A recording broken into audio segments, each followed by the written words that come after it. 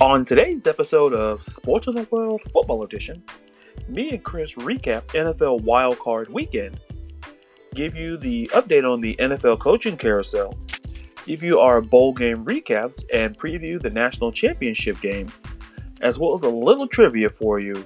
That's today on Sports of the World Football Edition.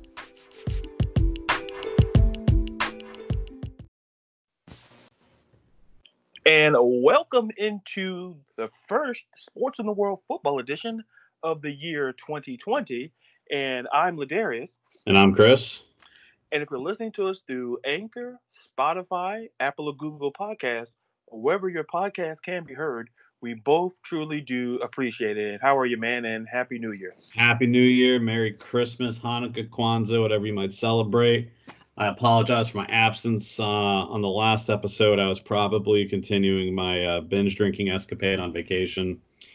So much apologies. It was much needed. I hope everyone had a new year and a happy one. And, now we're rolling into 2020, getting ready to close out the college ball, getting ready to put our sights in on the playoffs for the NFL. It's like the most wonderful but miserable time of the year, man, because football's coming to an end. It is. And the one thing is that on the one hand, like I like how sports work. It's like one big oval, one big circle where like football's ending, but then you baseball pitchers report. and it feels like, when baseball's coming around, spring training's coming around too. And it kind of just, we get into the meat of basketball. So sports is very good that way. But football, it's something about football that especially these playoff games, and I'm just going to jump right into it. 2 overtime games. I think we were blessed. I think, wild card weekend with 4 great games. All of them were great in their own way. But give me your thoughts on wild card weekend. This weekend was literally the best professional football I've watched in years. From the start of the Bills and Texans game until the end of the Seahawks and Eagles game, I was just in awe about everything. To start off with the Bills and Texans, hats off to both of them. Both teams played an outright amazing game. The Texans, of course, ended up coming out on top, but don't discredit Josh Allen and the boys. Josh Allen played his heart out. He went 24 for 46 for 264 yards, 9 carries for 92 yards. Devin Singletary held his end of the bargain on the receiving end. Even Frank Gore got out there and got him some, while in the game. On the other side of the ball with the Texans, Deshaun Watson did what Deshaun Watson does. He went 20 for 25, 247 and a TD, and then also 14 carries for 55 yards with a TD. DeAndre Hopkins really woke up the second quarter. I think just in general, the Texans came out in the second quarter and woke up. They goose-egged the first half. The Bills had their number defensively. At the first half, honestly, I was about ready just to turn the game off and get into something else because I was like, 13-0 with the Bills at halftime. Like, this game's just it's going to be done. And then I was like, you know what? This is Deshaun Watson. This guy just doesn't know how to lose willingly. And it proved it. It outright proved it with these guys. I mean, both teams, the Texans and the Bills, regardless if Houston just gets completely shit canned next week, both teams have a bright future ahead of them. I think there's going to definitely be a changing in the guard in the AFC. Patriots are done. I'm going to jump to that in a second. I think the Buffalo Bills are going to be the new sheriff in town. As much as I hate saying that because I would love to see my Jets, we're just not there yet. I think once we get rid of Adam Gase and find ourselves a new coach, I wish we were on the coaching carousel, but well, here we are. But the Buffalo Bills can go literally nowheres but up. They're gonna have a path. I think that Brady and the Pats are done. That's gonna open a lot of doors for them so they can actually go in as a seed and not a wild card. And then with Houston, I think they're just the toughest team in their conference, without, I mean, just kind of putting it blatantly. It was just all around, just probably one of the best games I've watched, I think, all season. It was an absolute. I think with Deshaun Watson, and I saw the game. I saw the game through and through because I don't. There's certain quarterbacks I don't count out, and in fact, two of them played wild card weekend. Yeah, and and Deshaun Watson is one of those. He's one of those guys where, like, it's easy to talk about. Listen, with Buffalo, with Josh Allen, I think he just has to grow up a little bit. I think that's what it was. He made a couple poor choices that could have costed them the game. Absolutely. Deshaun Watson has that esque of playing when it really, really counts. He beat the unbeatable Alabama in a national championship. And I think those super high caliber games in college prep you for these games going into the NFL. Mm-hmm. And Josh Allen is a great quarterback. I can't remember what school did he go to? He went to Wyoming. Okay, so let's face it, Wyoming definitely never played for a BCS title or a national title. Compared to Deshaun Watson, held one in his hand.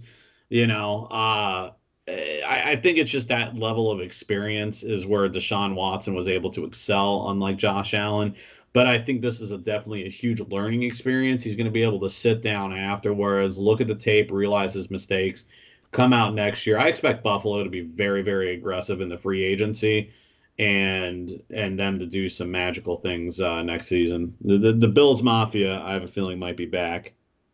Yeah, I think that way. And I saw a lot of promise in this Buffalo team. And I think to me, I always look at a team top down. I think when you look at ownership and hiring Sean McDermott as the head coach who brings structure, he brought the discipline Buffalo needed. Buffalo was lacking discipline. Absolutely. And certain coaches, and when we talk about coaches, in fact, this wild card weekend, and then we'll get to the carousel, that's going to be a common theme is you discipline, structure. Because we talk about it in business, we talk about it in life, but so many people fail to execute it. And too many people don't have it. But the thing with Josh Allen, and you brought up the mistakes he made. Listen, they were both in the fourth quarter. He took a sack by Whitney Mercilus, and it was recovered at the Buffalo 47, and that led to a Houston field goal. And that's about 11 minutes left to go in the game. And for the record, Houston came back from 16 points down. Yeah. So, let's be clear on that. Yeah. No, like I said, I have nothing bad to say about the Texans. I mean, they definitely fought. It's like in the UFC, we talk about fighting off of your back. You're in the guard, someone's on top of you, just pounding your face in. Your ability to keep them in that guard and contain them, either roll them, trap them, or just lean back and start swinging back at them. That's what the Texans did Saturday. They fought from their guard, got up, stood up, banged with them, and caught the knockout. Again, and I think it's just based off of experience and again, nothing against the Bills and nothing against Josh Allen. He learned from it. It's a mistake. Watson has played in these high tension games. He's played when it mattered. The Bills. This is Josh Allen's real first time being in a situation like this. I mean, yeah, he probably had some great games in Wyoming and some great games in the season, but there's a very fine difference between playing in week 7 and knowing that you're going to be on the road playing in week 8 and then being in the wild card spot and not knowing your fate. And I think that's where it got a little misconstrued. And again, it's a learning experience. The Bills will come back strong next year. The Texans going into next week, I think, have a great situation in their hand, and we just have to sit back and see. And and you're right. And one of the things is going back to Josh Allen. He made that fumble, and when he got sacked. But I think a bigger mistake was like watching the Monday Night Football crew call this game. You had to really Booger McFarland. I'm not going to get in on that because I need to say this. What the hell is a YOLO throw? I'm like, and you saw me. If you saw my Facebook, and I'm gonna put that on the page, and I should have. Someone tell me, because listen, Chris, we're not old, but we're not young either, and we know what YOLO is. So why is Booger McFarland, who I could argue could possibly be my dad, talking about YOLO throw? Like, you don't make YOLO throws. He's just trying to be hip and trendy. That guy, literally, I would rather drag my hand across a chalkboard than listen to him. It's almost at a point I would almost rather hear Bernie Sanders talk than him. I'm not quite there. I'm not quite there, but God damn it, he's getting close. I would rather. You know what, folks? I always say you don't know what you got till it's gone. You remember how people said Dennis Miller was bad in Monday Night Football booth? People said he was. Bring him back. I mean, if you could put him in the booth, but I don't want to take away from the game. But there were, Josh Allen had he did. Well, I'll just say a wrist throw. I say hero ball. I said it on last week's podcast where I talk about hero ball. Essentially, Josh Allen was playing a lot of hero ball and when he didn't have to. But he also made another mistake in that fourth quarter that cost him 14. It's a 14-yard penalty for intentional grounding, and they lost the down. And this is where I question Sean McDermott. Now, he could have kicked a long field goal, and I understand why you didn't. But you could have punted. Your defense, for the record, Chris, the defense had 6 sacks. Oh yeah, they had 7 sacks the whole game on his ass. Yeah, so Buffalo had 7 sacks.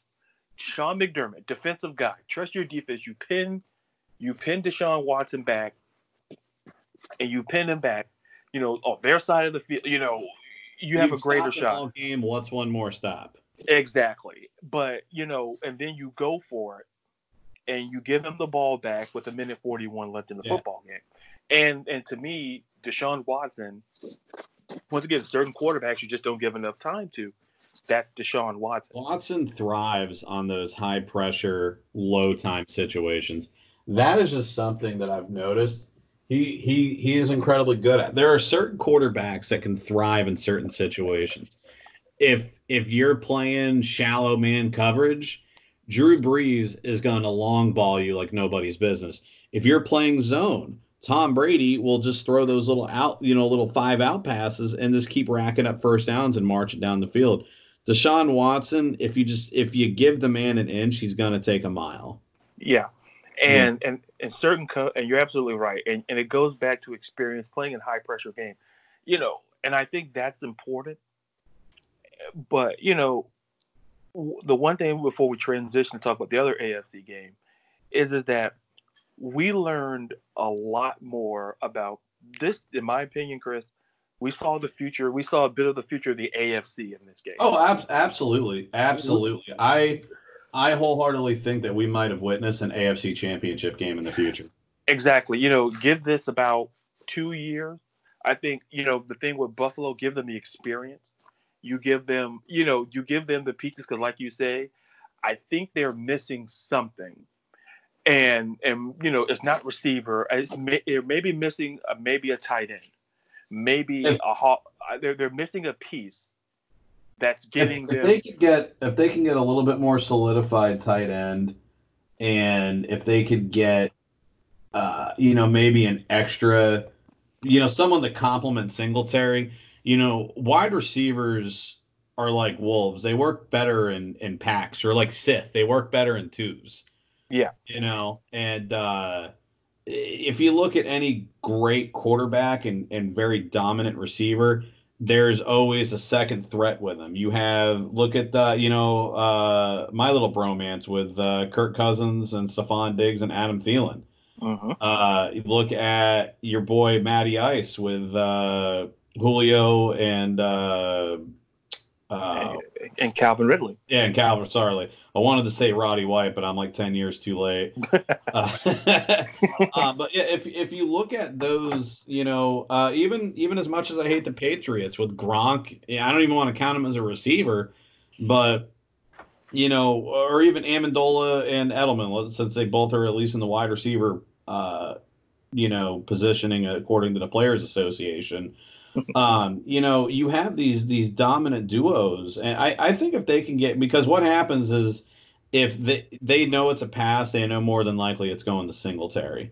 So a safety can shift, a corner can move, whatever, and that could possibly level out the play. But if you get them in a situation where you've got two solid players, running routes, you got to kind of choose and gamble. It was actually even working with the Jets for a little bit when Demaryius Thomas was actually healthy for a couple games. It took the pressure off of Robbie Anderson. So in essence, it was actually helping Anderson now be able to complete more passes instead of just being in double coverage the whole time.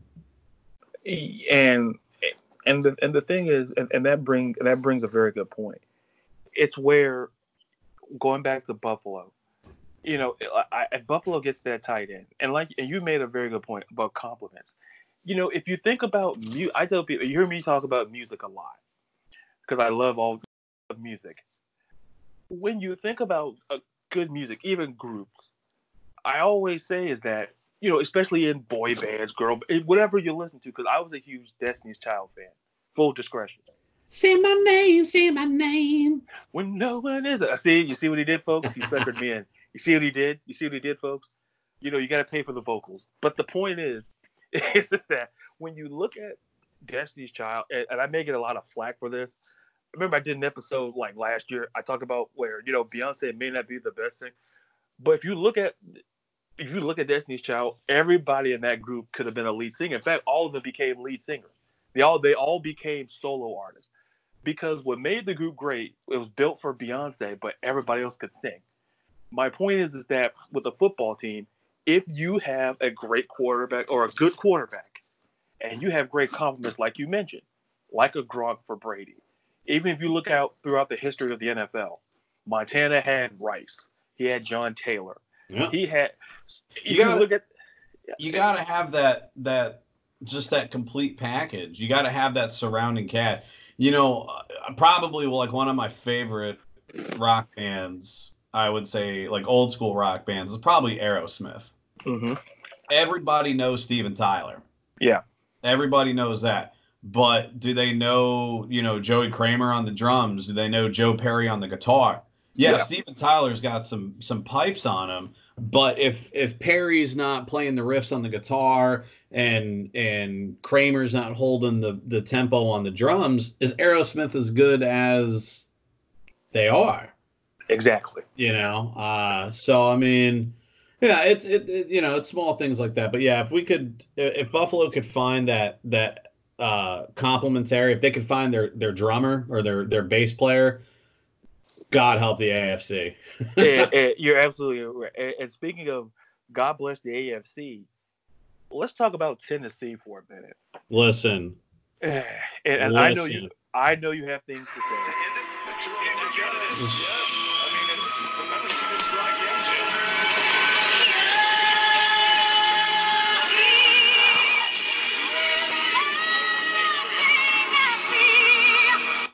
Listening to that and watching Tom Brady pout has to be one of the greatest things in my life I've ever witnessed. The look of dissatisfaction and disgust that the final play of his career in New England, potentially the league, was at pick six. That warms my heart. It's probably how like our parents felt in the 80s when they were watching like the original Star Wars trilogy in theaters and Vader picks up Palpatine and throws him down the shaft. Because at that point you thought the son of a bitch was dead, and then Disney started fucking with us.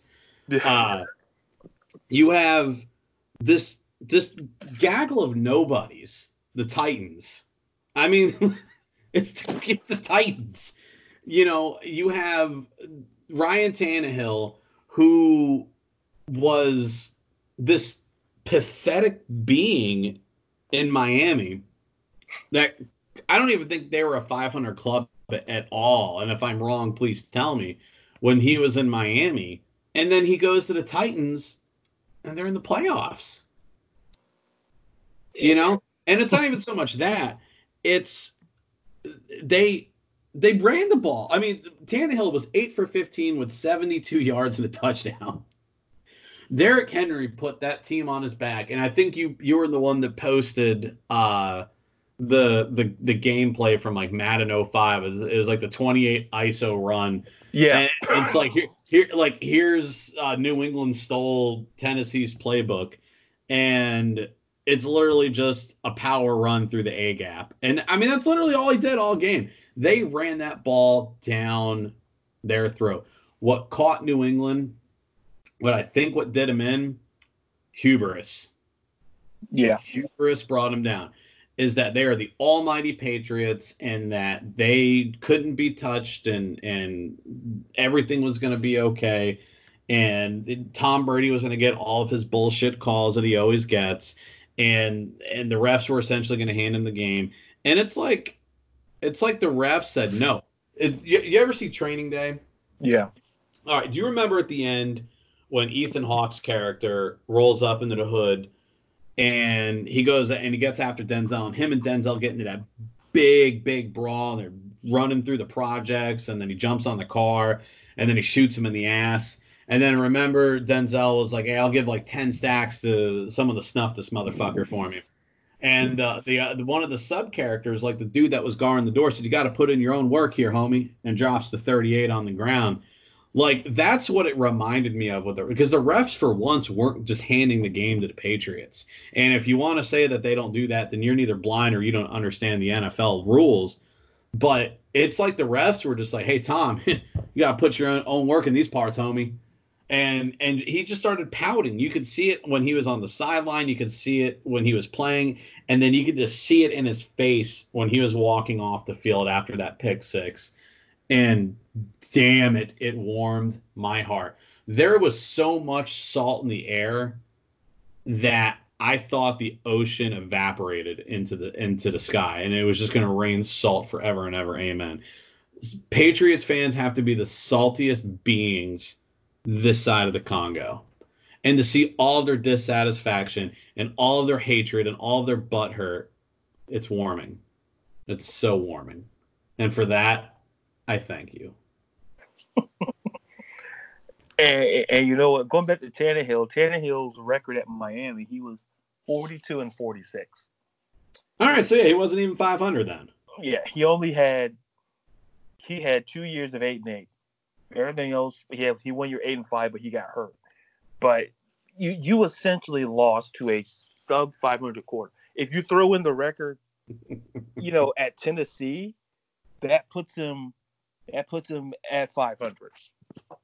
So the thing, Chris, is that it was essentially, it felt like it was the Derrick Henry show.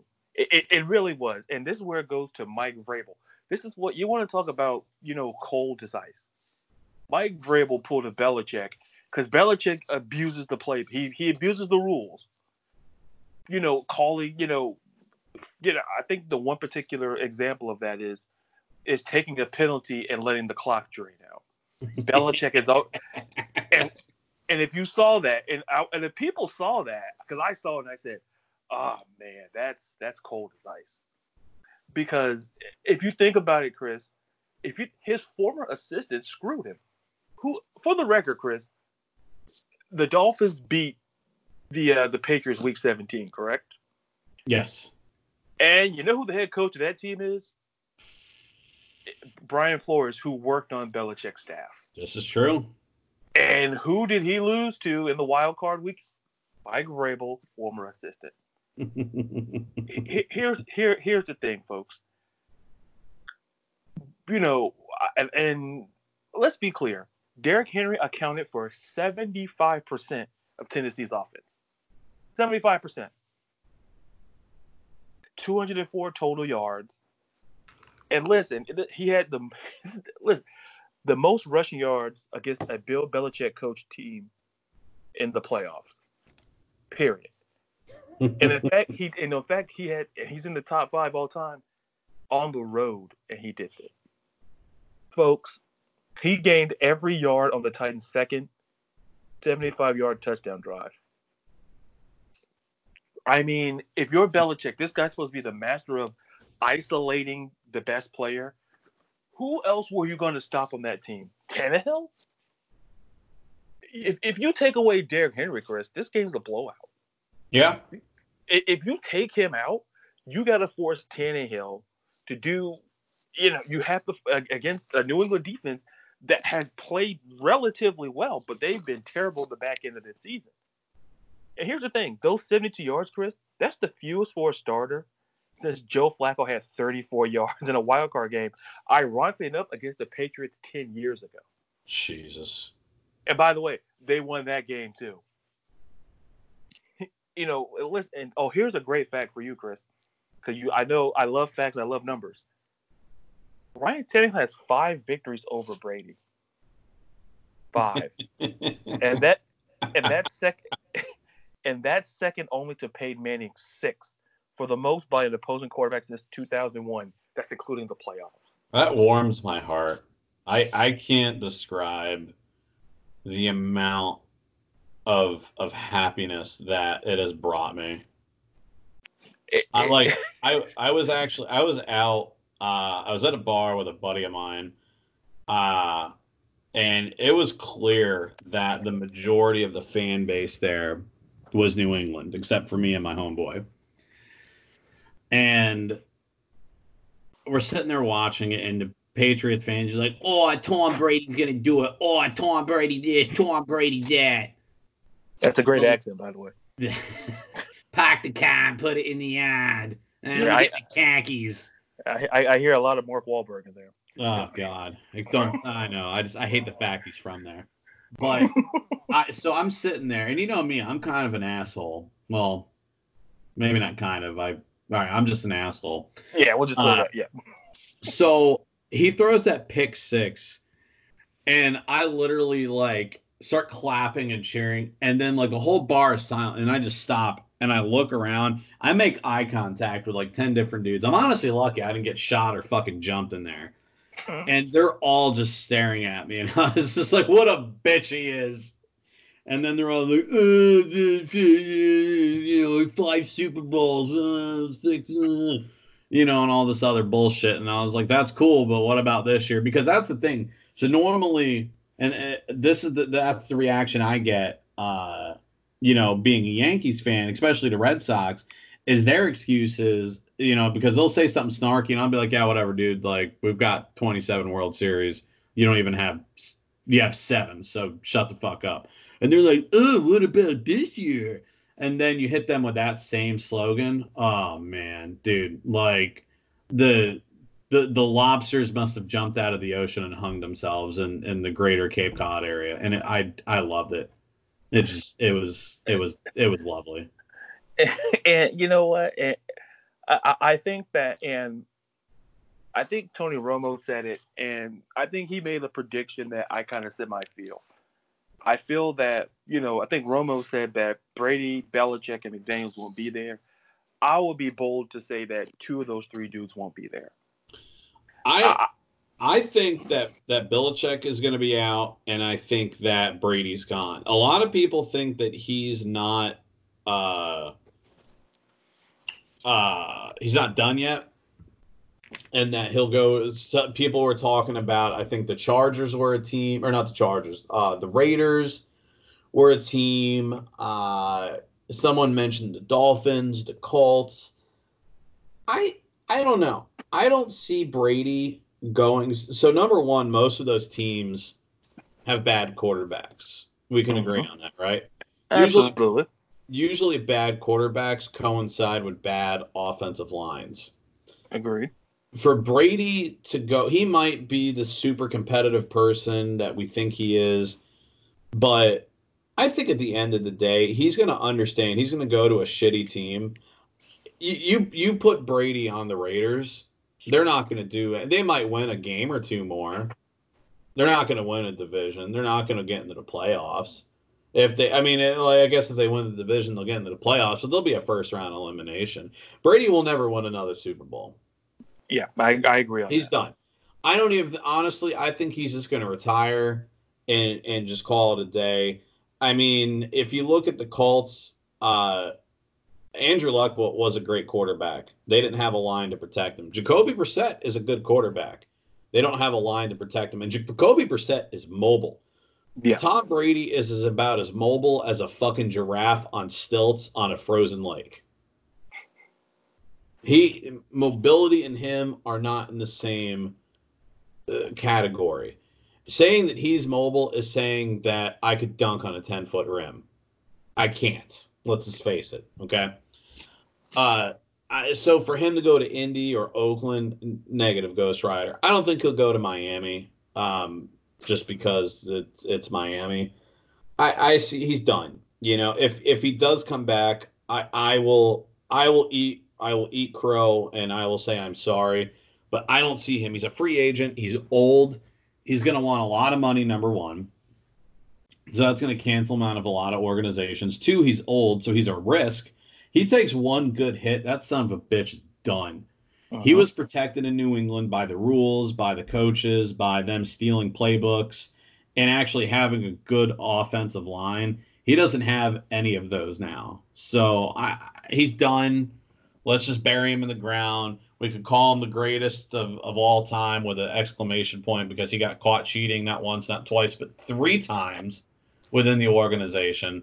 So it is what it is. I'm just happy to see him not in the playoffs. I danced around that bar like a little Ewok after the ending of Return of Jedi, and it was just a beautiful thing to watch. And just again, the saltiness, it warms my heart. And I'm just imagining you dancing. Sorry about that, folks. I got distracted. I was thinking of Chris dancing, and I can visualize it. I'm a visual learner. Yeah, it's like the little fucking Ewoks, man. Exactly. Now I got the Ewoks and you. Now it's all coming together. And when it comes to Brady, I think of this, and this is a theory. I'll run this theory real quick because I want to move on. I think Brady does one of two things. I think he retires, or I think this is why I say the Chargers make sense. Tom Brady's career is like LeBron James' career.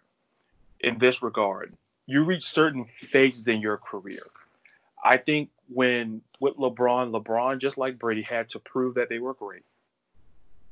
And then next phase, to push to be the greatest of all time in their respective sport. And then they reach the point of the career, it's like mogul status. It's like you're just there because you want to play. And I think Tom Brady's at a point where he understands he's not going to win a championship. He's nowhere near a Super Bowl. You and I are closer to winning a Super Bowl than Tom Brady is next year. Mm-hmm. And I think it makes sense for the Chargers because let's just face the facts. The Chargers are the redheaded stepchild in that city. And to me, that's the facts. If you see a Rams game and with the new facilities, it might change things.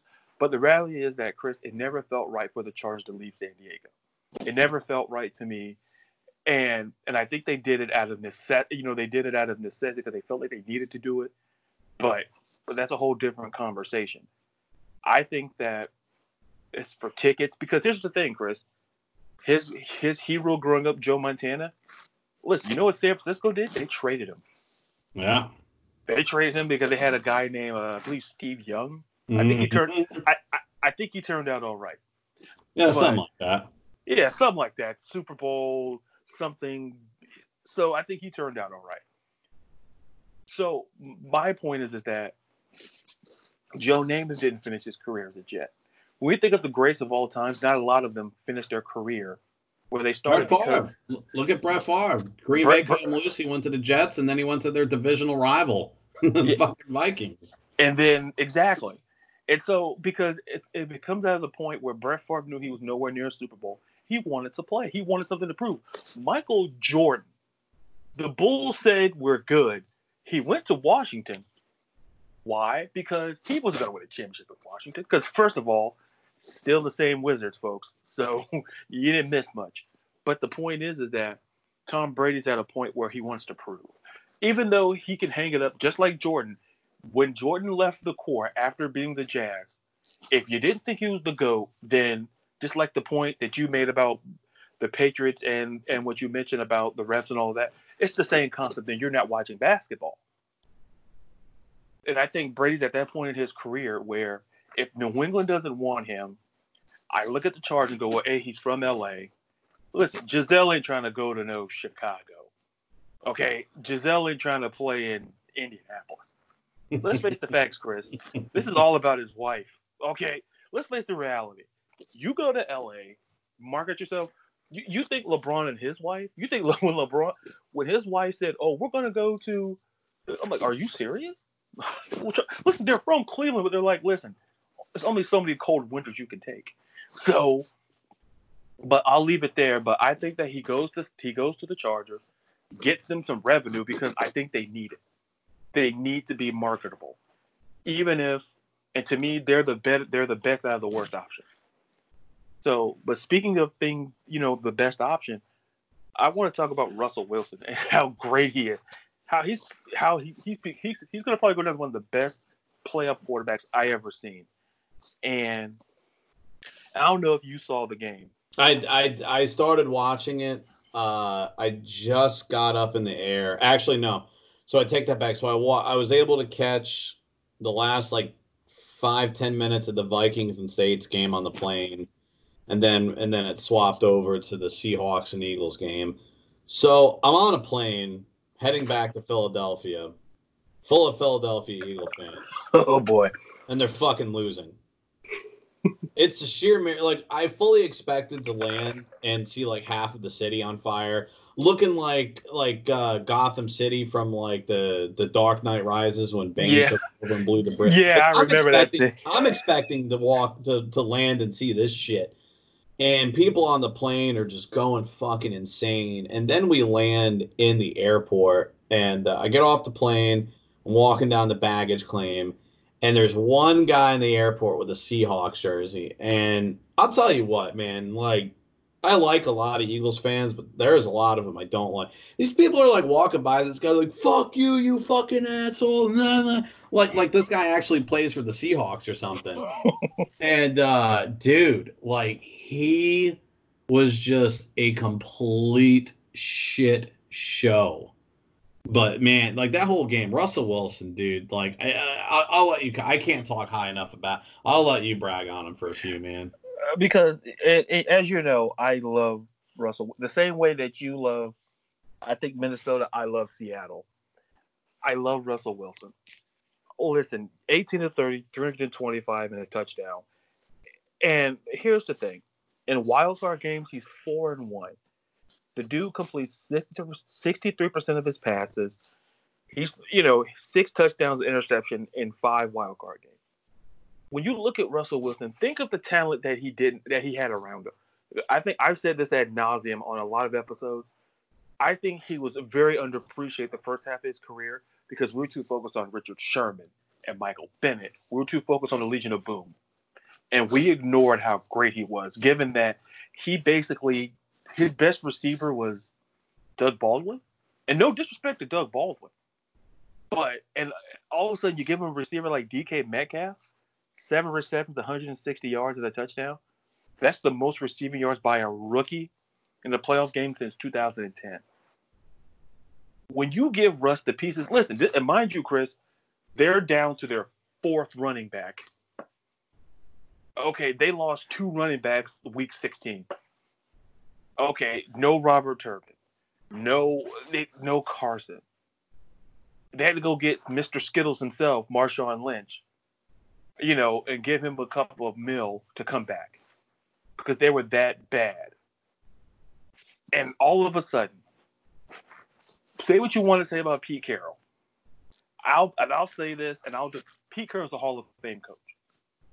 Simply because if you take his body of work, and I'm going to compare him to another coach we're going to talk about in a few minutes. He's a Hall of Famer. Given what him and Russell Wilson has done, folks, it's like peanut butter and jelly, except maybe, as old as Pete Carroll, maybe it's kind of like the crunchy peanut butter. But the point is that it works. And I think Russell's getting the appreciation. He deserved to be the highest paid quarter. I argue and make that point that he was underappreciated for the first half of his career. And that defense, Chris, 7 sacks from 6 different players. Yeah, I mean, I mean, peak. Listen to what I say. When you get, this is why I say New England's excuse of, oh, New England won because they had a week to prepare. See, Seattle's used to playing wild card, and maybe, and like I say, for the record, and I'll just say this: they should have won the division because apparently the refs forgot what pass interference was. yeah. I'm just gonna. I mean, I guess they left their whistles down at the fish market somewhere in Seattle. Or they were in San Francisco. They left it down, either Rice-A-Roni or somewhere, or where they filmed Full House at. I think they left it there. But the point is, Russell Wilson, this organization with him and Carroll, it works. This defense has gotten better, and Quentin Jefferson had 2 sacks. But I want to talk about the Eagles. And Chris, you make a very good point about Eagles fans because I ripped Eagle fans. For the record, it's a new year. I have to apologize to Eagles fans for not being hard enough. Because here's the thing. Carson Wentz, listen, I felt bad. He only lasted 2 series. He got hurt. He got knocked out. He got hit from Clowney. And people say it was a dirty hit. Even the ref said that, it really wasn't. That's why they didn't call it. But there was no Nick Foles there to protect him. You had to settle for Josh McCown, a 40-year-old Josh McCown who he's the oldest quarterback to make his playoff debut. You had to settle for that. But here's the thing, Chris. There's no excuses. Where you're at home and you can get 3 field goals. I'm not saying that. My whole thing is that we can make excuses, but this team has won without Carson Wentz in the past. And this is why I say, listen, you may not want to pay Nick Foles, but Chris, I guarantee you, we got to question Carson Wentz and his health. I think at this point. The dude's made of glass. You look at him the wrong way, he falls apart. It's been proven time and time again, man. Like, them getting rid of Nick Foles, everyone's like, oh, yeah, Nick Foles. Well, dude, Nick Foles, if it wasn't for Nick Foles, you guys wouldn't have a Super Bowl ring to wear and a trophy to put on show and a banner to hang from your stadium. Everyone forgets that, They look at Carson. He's another one. He came from South Dakota State. Who the hell do they play? I mean, they're not even they're an FBS team, aren't they? They're not even a BCS team. Yeah, they're FCS. So I mean, dude, he chokes in games. He makes poor decisions, and he's not healthy. I mean, he's hurt all the time. I see the Eagles possibly getting a veteran quarterback in there or going and trying to trade for somebody. Carson Wentz isn't the answer. Josh McCown tried. I give so much respect for that guy. I respect him when he played for the Jets. He's a guy that goes out there. He'll give you a full 60 minutes on Sunday, and he'll give you a full 8 hours Monday through Saturday. Not that NFL players work that type of schedule, but you know what I mean. Yeah, absolutely. He went out there and left everything on the field. Watching him cry in the post-game interview, I'm not even going to lie, it was kind of sad. Yeah. Because the guy that's literally his only playoff appearance in, I think, 18 seasons? Mm-hmm. He was never a great quarterback to get his own starting job, except, when he was on the Jets, but I think that was just for, lack of personnel. He's a good leader and he's a good game manager. He just doesn't have the whole package, I guess. And that's a fair assessment. And I'll go a step further and say is that it reminds me a lot of Alex Smith. Is that yes. As much as Alex Smith is very well respected, but when you look at Alex Smith, we don't think that he's played in playoff games, and I hope he gets better and plays back in the league very soon. But even before his injury, he wasn't a guy you looked at and went, that guy can lead you to a Super Bowl. You playoffs, yes, but Super Bowl, no. And I think, Chris, you make a very good point.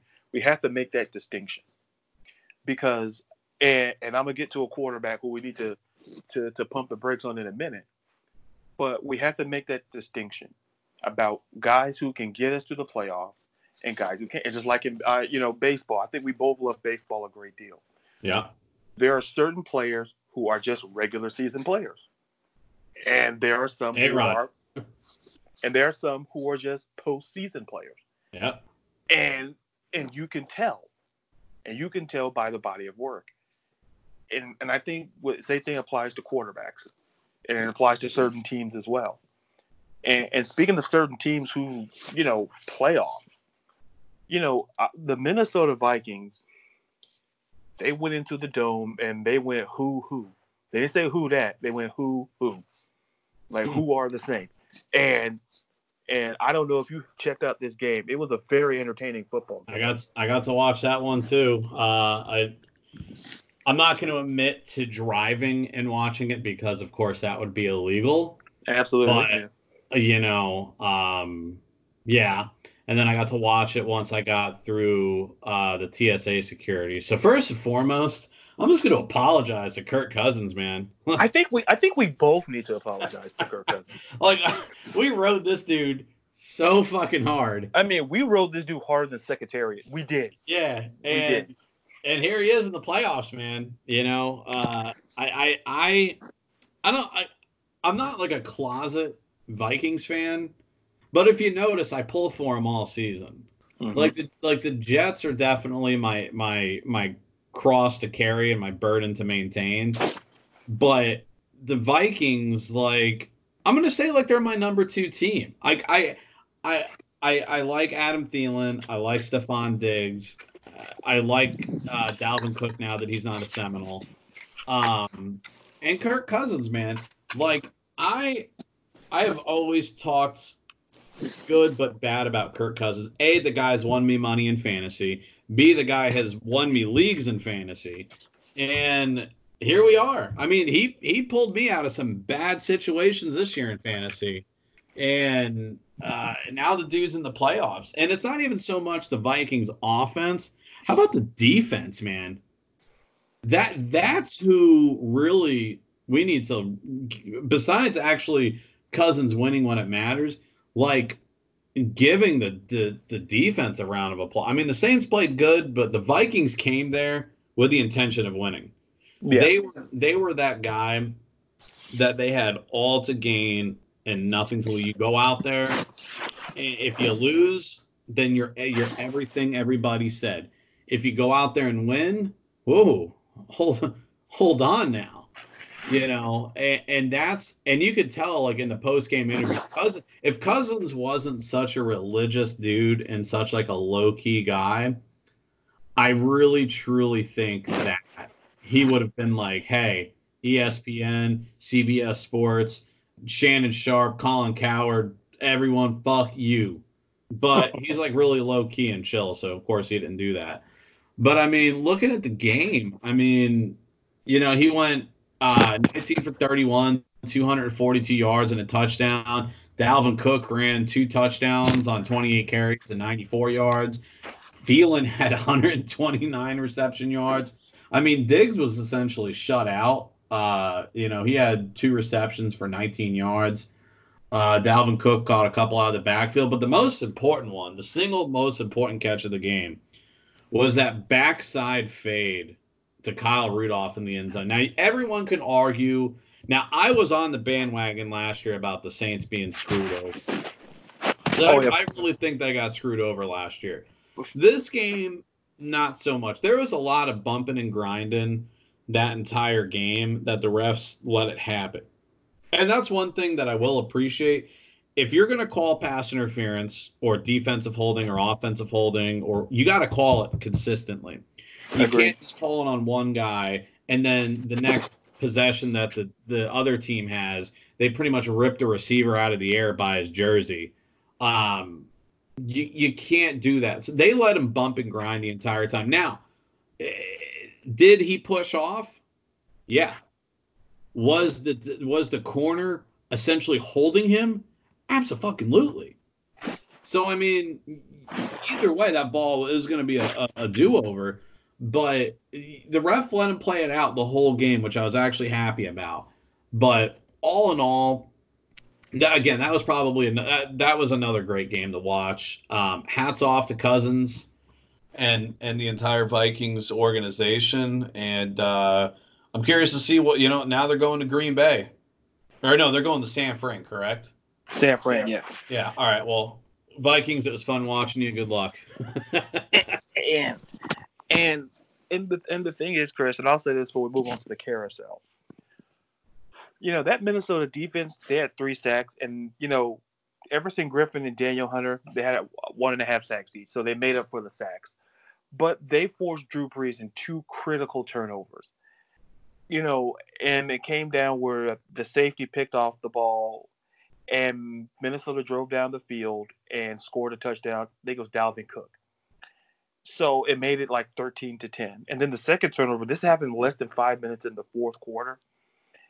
Daniel Hunter sacked Brees, fumbled it, recovered by one of the other defensive players, and on the Minnesota 36, and that happened with less than 5 minutes in the fourth quarter. Chris, I've said this, and the only thing I'll semi-push back on is that even last year, Chris, listen, I agree the refs pulled a Bret Hart and screwed him, but this is where I disagree, respectfully, is that did they not have a chance to win that game last year? That game went to overtime, did it not?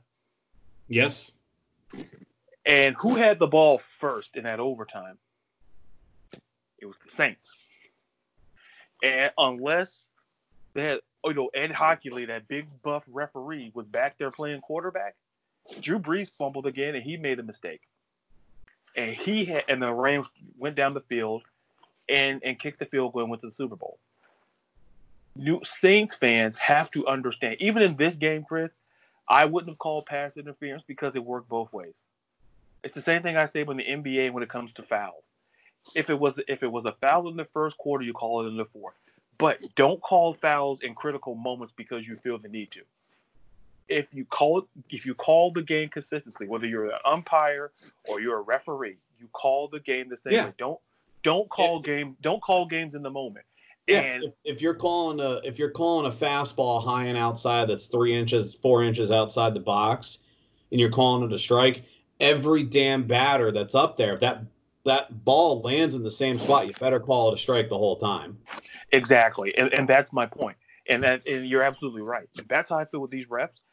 Saints fans can sit there and say, "Oh, we got screwed." No, you didn't.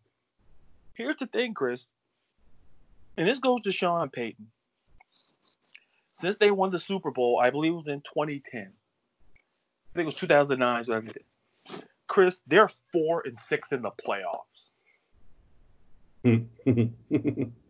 Since they won the so folks, Sean Payton is 8-7 overall in the playoffs. But yet, and listen, and I tell people, here's the problem. And this is where I think it's a perfect time to transition to the coaching carousel, because the coach who got hired, last week, who got hired, who has a better record in the playoffs in the postseason? That would probably be McCarthy. It's Mike McCarthy. Yeah, buddy. 10-8. So when I hear people talk about Sean Payton, this is what I say. You know what? Mike Tomlin has the same. It's 8-7 in the playoffs, just in the postseason, just as much as Sean Payton. But who do we rip the most? Mike Tomlin. I tell people, folks, you pick and choose. I'm not going to make it's not a race thing, so don't. No, I'm throwing a flag on that right there. My point is that we pick and choose. Sean Payton, show me Sean Payton and what he's done. You take away that Super Bowl year, Chris. What has he done in the postseason?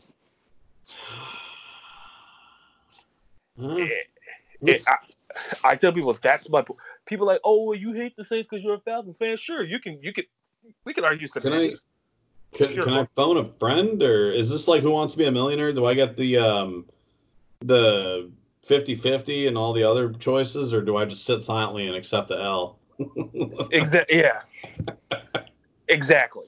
I said, folks, I'll give you all the lifelines in the world, America. Folks, what kind of coach is he? We ripped Mike Tomlin like nobody's business. But Mike Tomlin arguably had the best coaching year of his career.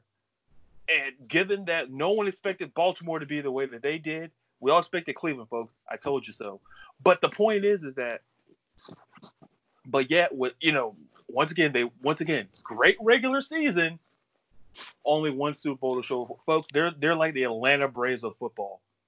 All this great playoff success, and they only have one championship. But you know what? But speaking of success and championships, the coaching carousel. Now, I don't know if you've been following the carousel, the coaching carousel. I'm gonna let you segue this portion. The only thing I am happy about is goddamn Jason Garrett is finally gone from the Cowboys. And yet, to me, I think, and I was talking to somebody about this, and I think, Chris, that move was his son, Stephen Jones. I think his son sat down and said, "Listen, Dad, he's not going to win a Super Bowl. He's had 10 years to figure it out. He's been on this staff 10 years, 2 playoff wins. And literally everybody in the division, maybe with the exception of Washington, has been successful in the last decade." And I think, and I've read that Cowboy fans, we don't want Mike McCarthy. So you're telling me you want Lincoln Riley? Listen, we're going to get to that playoff thing. Did you see what happened to Oklahoma? Did somebody listen, folks? Listen, somebody should have called the cops. Like, folks, like Jr., big Oklahoma fan, folks. That was that's a slobber knocker. It was a slobber knocker, all right. It was like a one-legged man ass kicking contest. That's how a little attitude era spice there, folks. It was bad. And then I tell people, listen, Mike McCarthy, he has a Super Bowl. Don't you want? Oh, and I heard Colin Cowherd say, "Oh, well, he's great for Cleveland. Who's great for Cleveland? Drew Carey, but he's holding the prices right. All right, listen, folks. I stood by this, and I know. I don't know if you listened to last week's episode, but I talked about ideal fits and candidates. Mike McCarthy was right up there with Ron Rivera, and who got hired in that NFC East? Ron Rivera and Mike McCarthy. Yeah. These are the 2 best candidates out there. You're telling me they both won the Super Bowls. One has won a Super Bowl. But all here with Ron Rivera, he had 3 winning seasons. Okay, for the record, who had more playoff wins, Ron Rivera or Jason Garrett? You folks, you can phone a friend. I'm not switching the question. So, folks, you can ask the audience. The answer is Ron Rivera. So, but my whole thing is, Chris, you hire Mike McCarthy. I read through. I'm not going to bore people with the stats, but here's the fact: when he was with Green Bay, listen, he didn't deal with Aaron Rodgers. As great as a talent as Aaron Rodgers is, sometimes he has a personality, and I think it just kind of wore each other out. But they won a Super Bowl together, so everybody really won. And I give it now the time when they didn't have a defense and they really didn't have a running game, but somehow they won. And maybe that came down to Mike McCarthy's stubbornness and play calling, which I agree with Aaron Rodgers on. But at some point, McCarthy took a year off, studied film, and understands. And that's why he's the head coach back in the league. But you know what, folks? To me, Ron Rivera to Washington, Chris, that's a home run hire. Oh, absolutely. The Panthers were in disarray before he got there. Oh, yeah, they were. Yeah, the last time that they were even somewhat relevant, I think, is when Jake Delhomme was our quarterback. Yep, I think when he went to the Super Bowl under John Fox. Yep. Yeah. Fun fact. So I actually met Jake Delhomme. He's actually probably one of the coolest people I've ever met. I met him, as crazy as it sounds, at a meet and greet for a function for a client of mine. And they always have, like, special guests and shit like that, do, like, speeches and all that. Mm-hmm. And so I got there, and I was sitting at a table with this guy, and I'm looking, it was my boss and a couple other, people from our company. and then just kind of customers, and then it's like this dude and like a really, really hot chick. And I'm like, why does this guy look so fucking familiar? And I'm looking at him and I'm looking at him. And then he starts talking about football. And I'm looking at him and we kind of converse back and forth. And then we're able to get up from our tables because like the first speech was done and we are all just kind of mingling at the bar.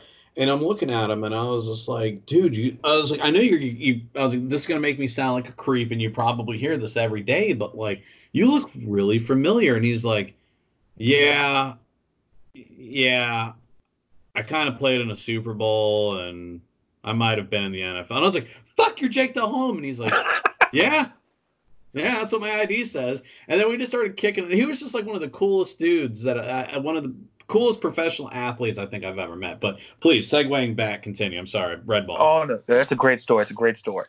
And going back to Carolina, that was when they were really successful. And John Fox was spiraled out of control. And it wasn't Jake Delhomme's fault. It was just John Fox, and then I'm not gonna get into that. Ron Rivera takes over.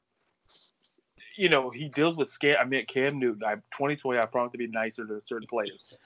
I promise. Listen, folks, I didn't say I was going to sign off on it. I just said, you know, I put my name on it. I didn't put my signature. I'm very smart. So, but Ron Rivera takes over this team, and all of a sudden, this team goes to a Super Bowl. And when they let him go, I understand new ownership, and I get all of that. But Washington, if a team, remember when I used the word earlier, discipline and structure? Yeah. The Washington Redskins had zero structure the last decade. I mean, when you have coaches like Jay Gruden, Mike Shanahan, for God's sake, they had a guy named Jim Zorn who ran the worst play I've ever seen. And it's just as bad that Colts game that year, but the worst absolute trick play where, listen, you could even do it on Madden, and it was bad. But the point is, you hire a coach, the first defensive coach they've hired since Marty Schottenheimer, who, by the way, also turned around that franchise, and I really like Marty Schottenheimer. He came in day one. They had like a game room, like a ping pong, some kind of gaming table. Rivera said, "Get that crap out of here. It's about football." Yeah. And I think you know what Daniel Snyder did? He had the cojones. He fired Bruce Allen, the longtime president of the team, terrible record, fired him, fired personnel, got Ron Rivera essentially in charge of putting a guy to hire a general manager. Listen, as much as we rag on Daniel Snyder, listen, he knew to fire someone who's been at that organization a long time to bring in Ron Rivera. Because he knew he can get Ron Rivera. To get Ron to get in there and make personnel changes, and he's done that. Because the thing is, when you have a young quarterback, the foundation is there. If Ron Rivera can fix that defense, don't be surprised if Washington makes the playoffs next year. Do not be surprised at all, because that division's open. And you're absolutely it is. And if anything, if you saw the way the Eagles played, it's very wide open. If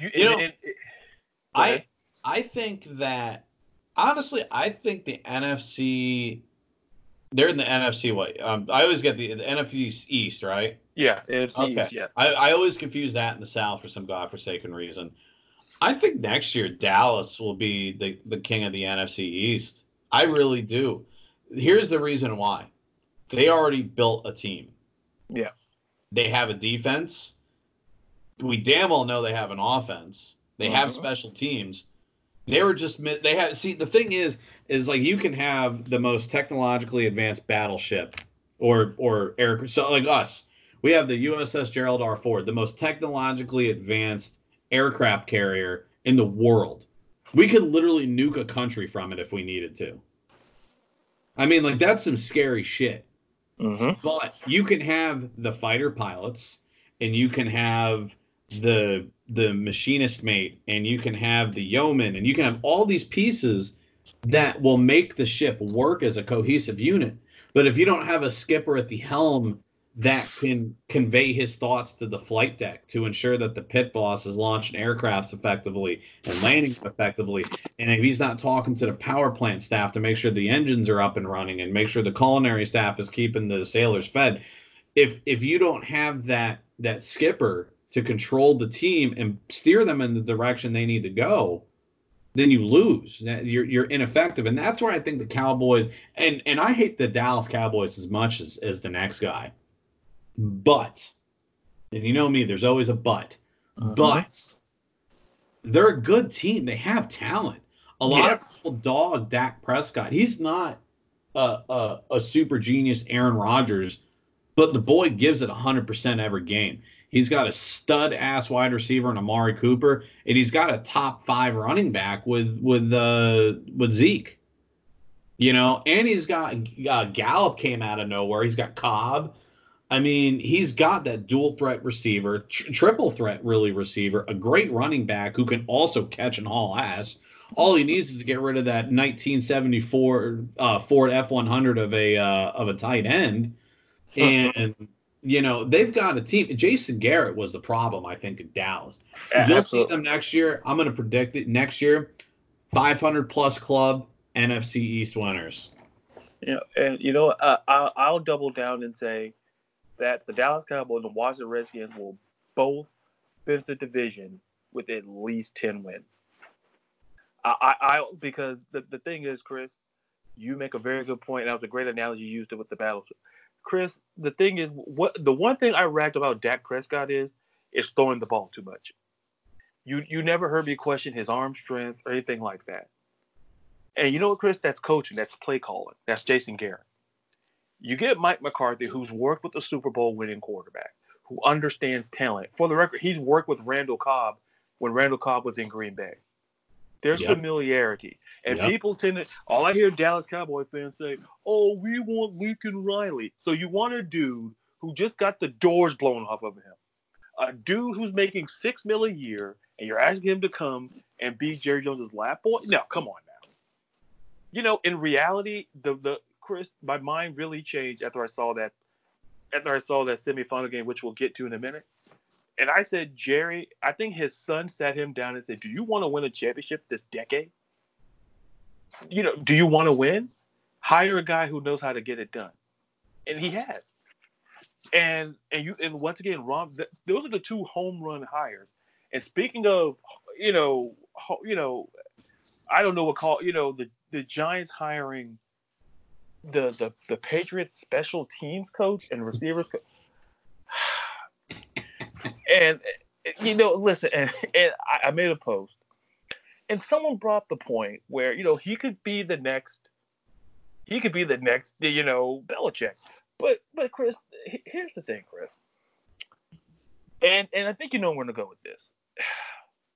Maybe I missed the meeting where you have more qualified candidates. Did anybody learn from hiring from the tree? Listen, the only 2 successful coaches so far out of that Belichick tree were the 2 guys that actually beat Belichick. But they were hired by. It's like with Saban. Saban's underlings just can't beat him. Exactly. Like, and that's the analogy I was going to use. It's that go look at Nick Saban in that tree. McElwain couldn't beat him. Kirby Smart can't beat him, folks. But none of these dudes can beat him.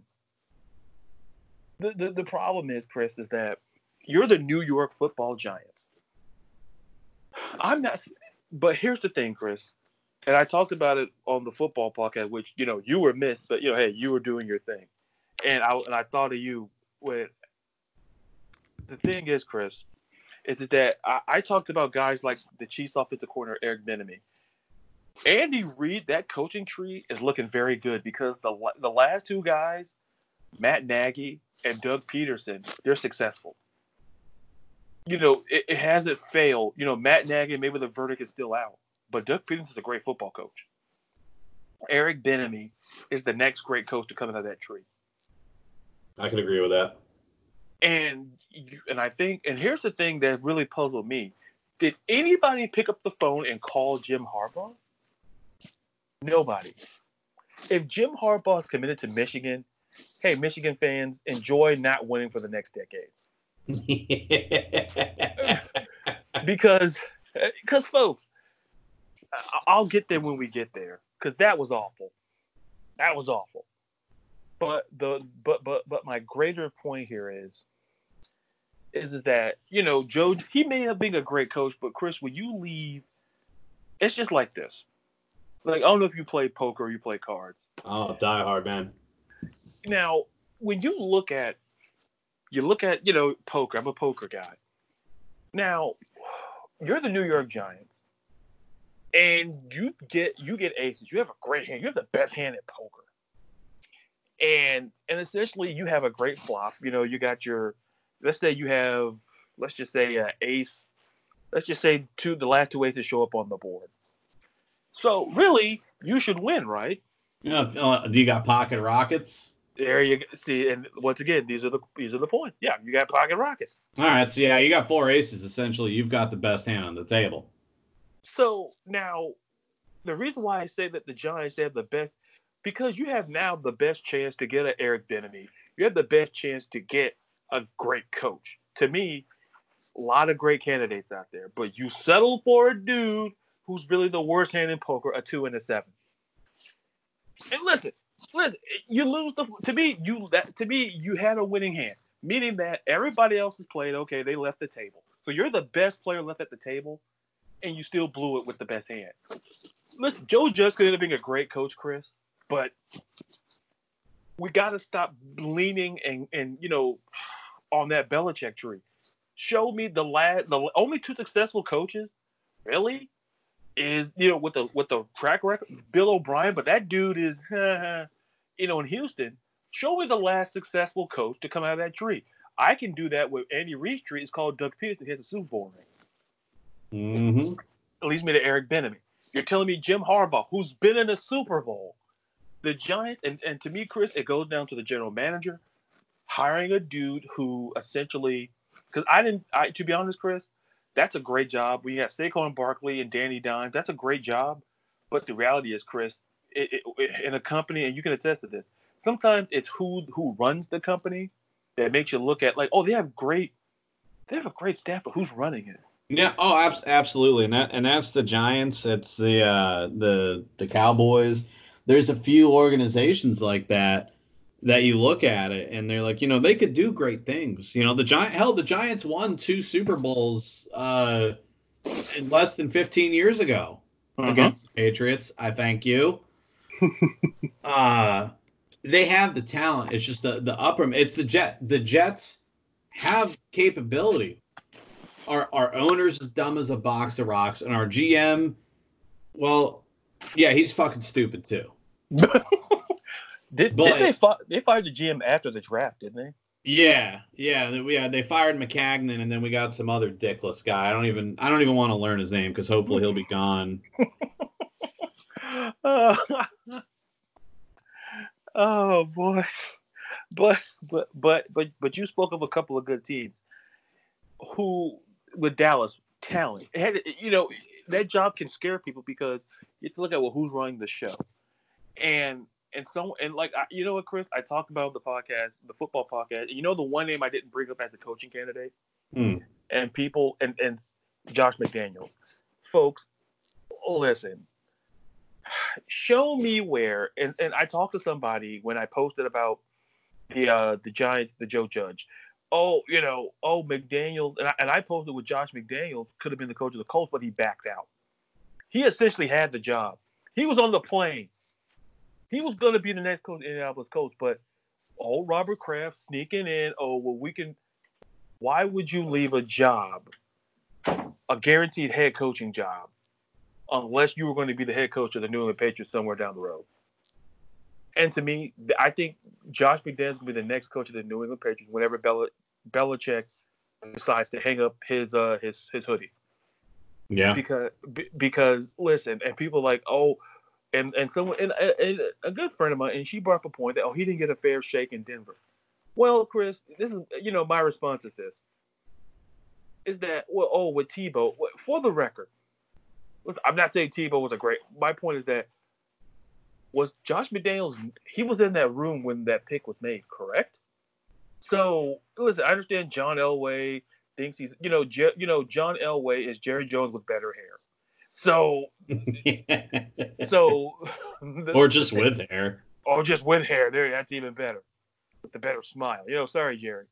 But the point is that he could have proved me wrong, Chris, and took that Indy job, but he chose to come back to New England because he felt safe. Yeah. And being safe is fine, and that's great. And I'll just run through the other ones. And, the Panthers hired Matt Rule from Baylor. And here's the thing. To me, Chris, that's an interesting hire simply because I'm very curious to see. Listen, he has NFL experience. He's been a line coach. But, in fact, he could have been the coach of the New York Jets. But they couldn't agree on personnel, I believe. Mm-hmm. So Matt Rule's a legit candidate. I think what makes it interesting is that how he handles the Cam Newton situation. How does he handle what to do? Because he's got a clean house. I think that I think if he does get rid of Cam Newton, I think that's the best option.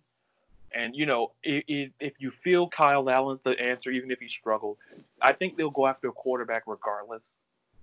But I think that's an interesting hire there. But with the now with the opening of the Cleveland Browns, and Chris and I said this on the podcast.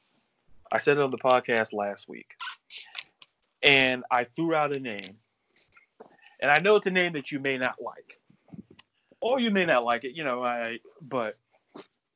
But I threw out the name of Urban Meyer. And here's why I threw out the name of Urban Meyer. Because I think Urban Meyer, he's from Cleveland. I think it doesn't hurt because everywhere he's been in college, the team has won. But the only downside is how many years will he be there coaching? Can he handle the pressure of coaching? And that's not a knock on his health or anything, but he has health, depending which doctor you talk to. But I think the Cleveland Browns go college. I look at Urban Meyer and go, it fits in so many ways. Because you know what? In my opinion, he gets the control.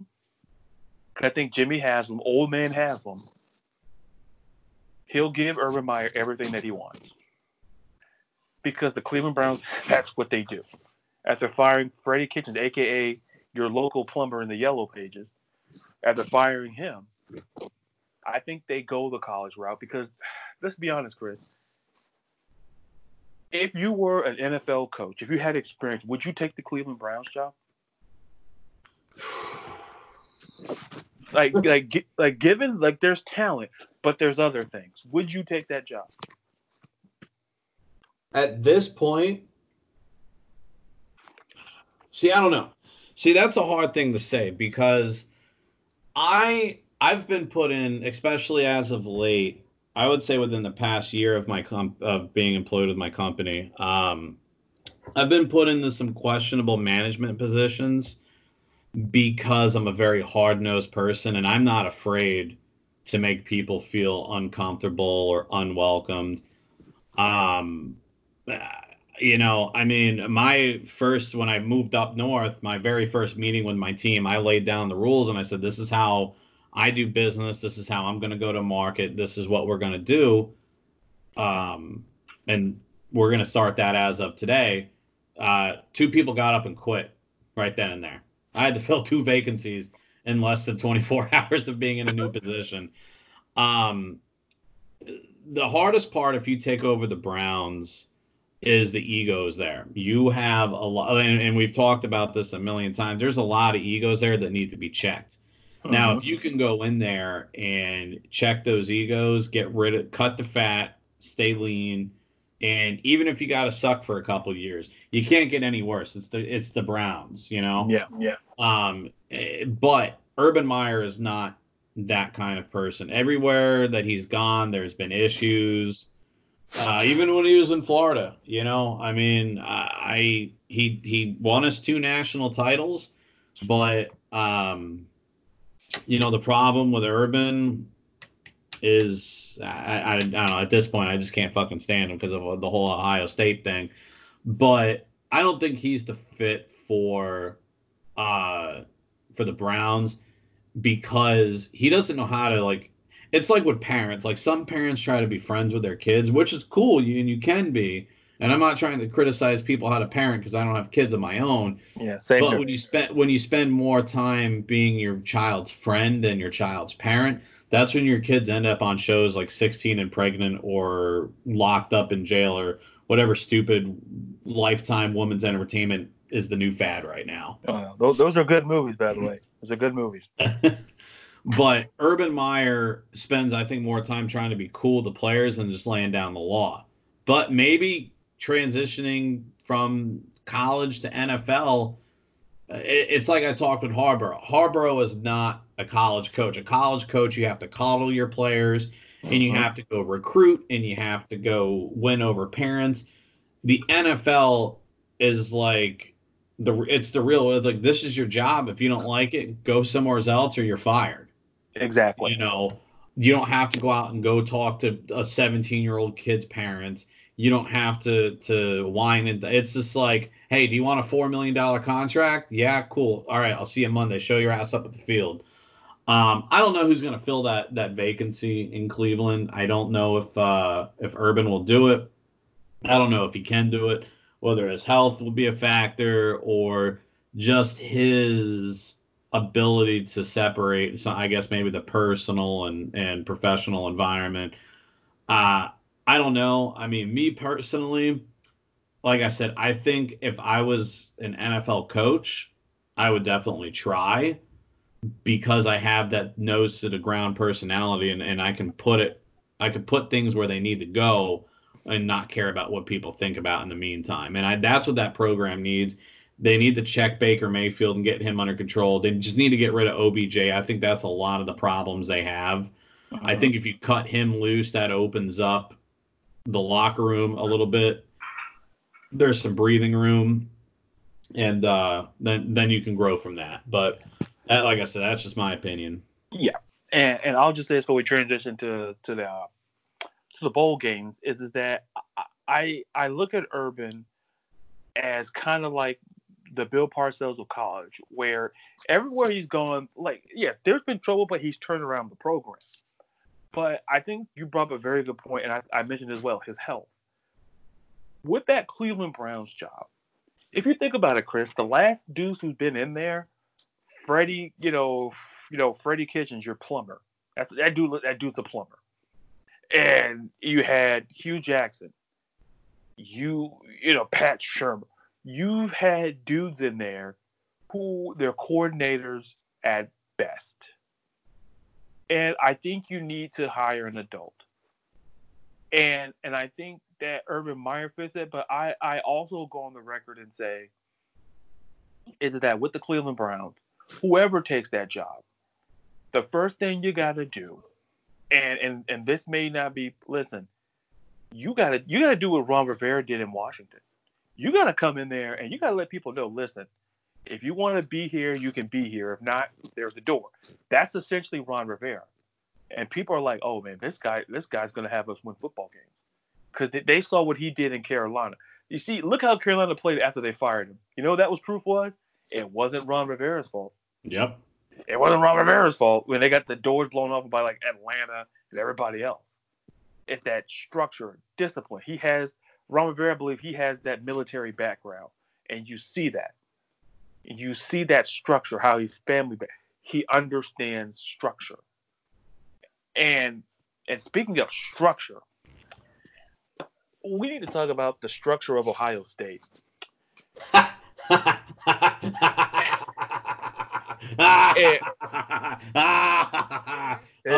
Man. And I feel this is my cue where I can go make a sandwich, but I'm gonna let you, because I've seen it all. We're in you, me, and our buddy Derek, Ohio State fan. We're all in this group chat, and all I saw was my God. Overrated.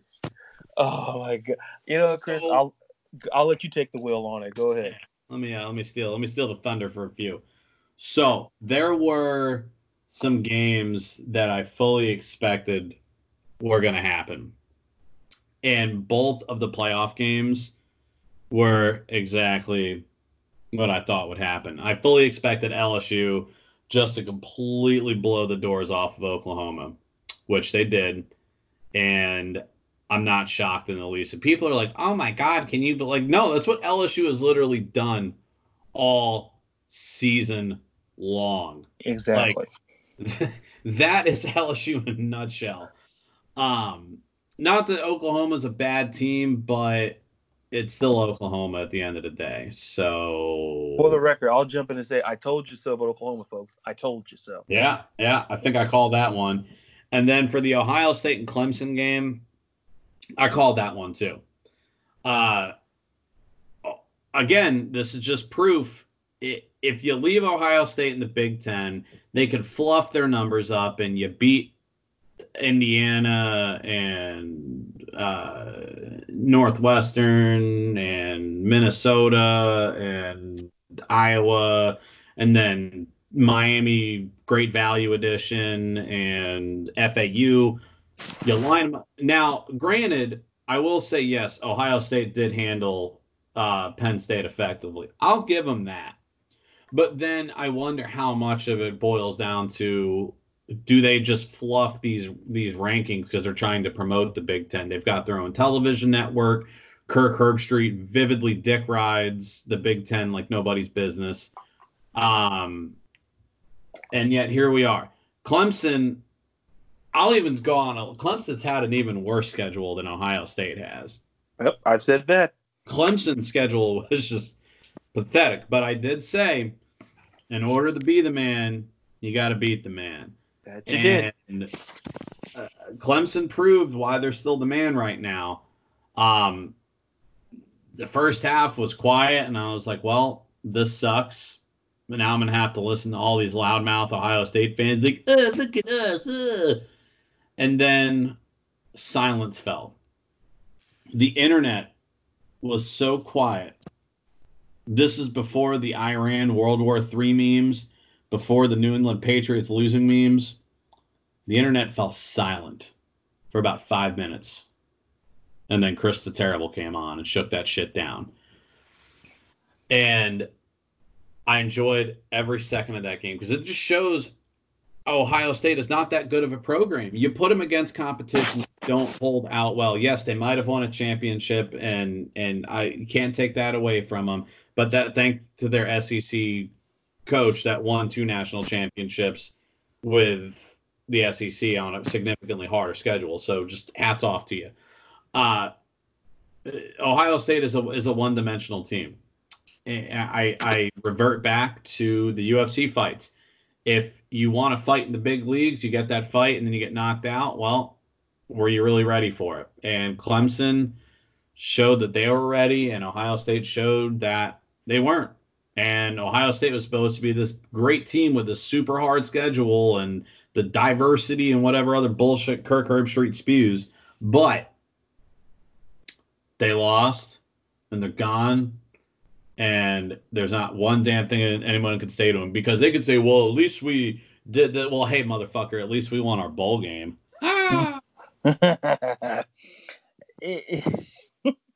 And, you know, I watched, and I talked about on the pod, and once again, I said, boy, I missed Chris last week on the podcast. I know he's been all over Ohio State. But you know what I mentioned on the podcast last week? I don't know if you listened to it. I got about halfway through it. Unfortunately, I couldn't get the whole thing digested. And I mentioned that Clemson was favored by 2. And that to me said, I said on the podcast, I said Ohio State better watch out. Because mind you, if you look at the track record, what I said about Clemson is, I think I said Clemson can blow out people. And they did. They blew out Virginia. And I say, listen, I need to see them take care of business. They blew out Wake Forest. They blew out Virginia, and I said, okay, this team's coming together, and they're a postseason team. They look at the regular season the same way, kind of like Greg Popovich looks at the regular season in the NBA, where like we get enough wins, we'll get in the playoffs and we're good, and we can win from there. And I think that's how Clemson is, because Dabo Swinney, listen, he's won over 80% of his games for a reason, and what I saw, and I said the matchup was that Trevor Lawrence and Etienne had to outplay Dobbins and Fields. And mind you, Dobbins and Fields had better numbers. But Chris, the reality is, when it counted the most, Trevor Lawrence stepped up. Old Sunshine did his sunshine moves. Yeah. AKA, that guy has Ryan Gosling features, folks. But the point is that I had to kind of take a double take. But the point is that he stepped up.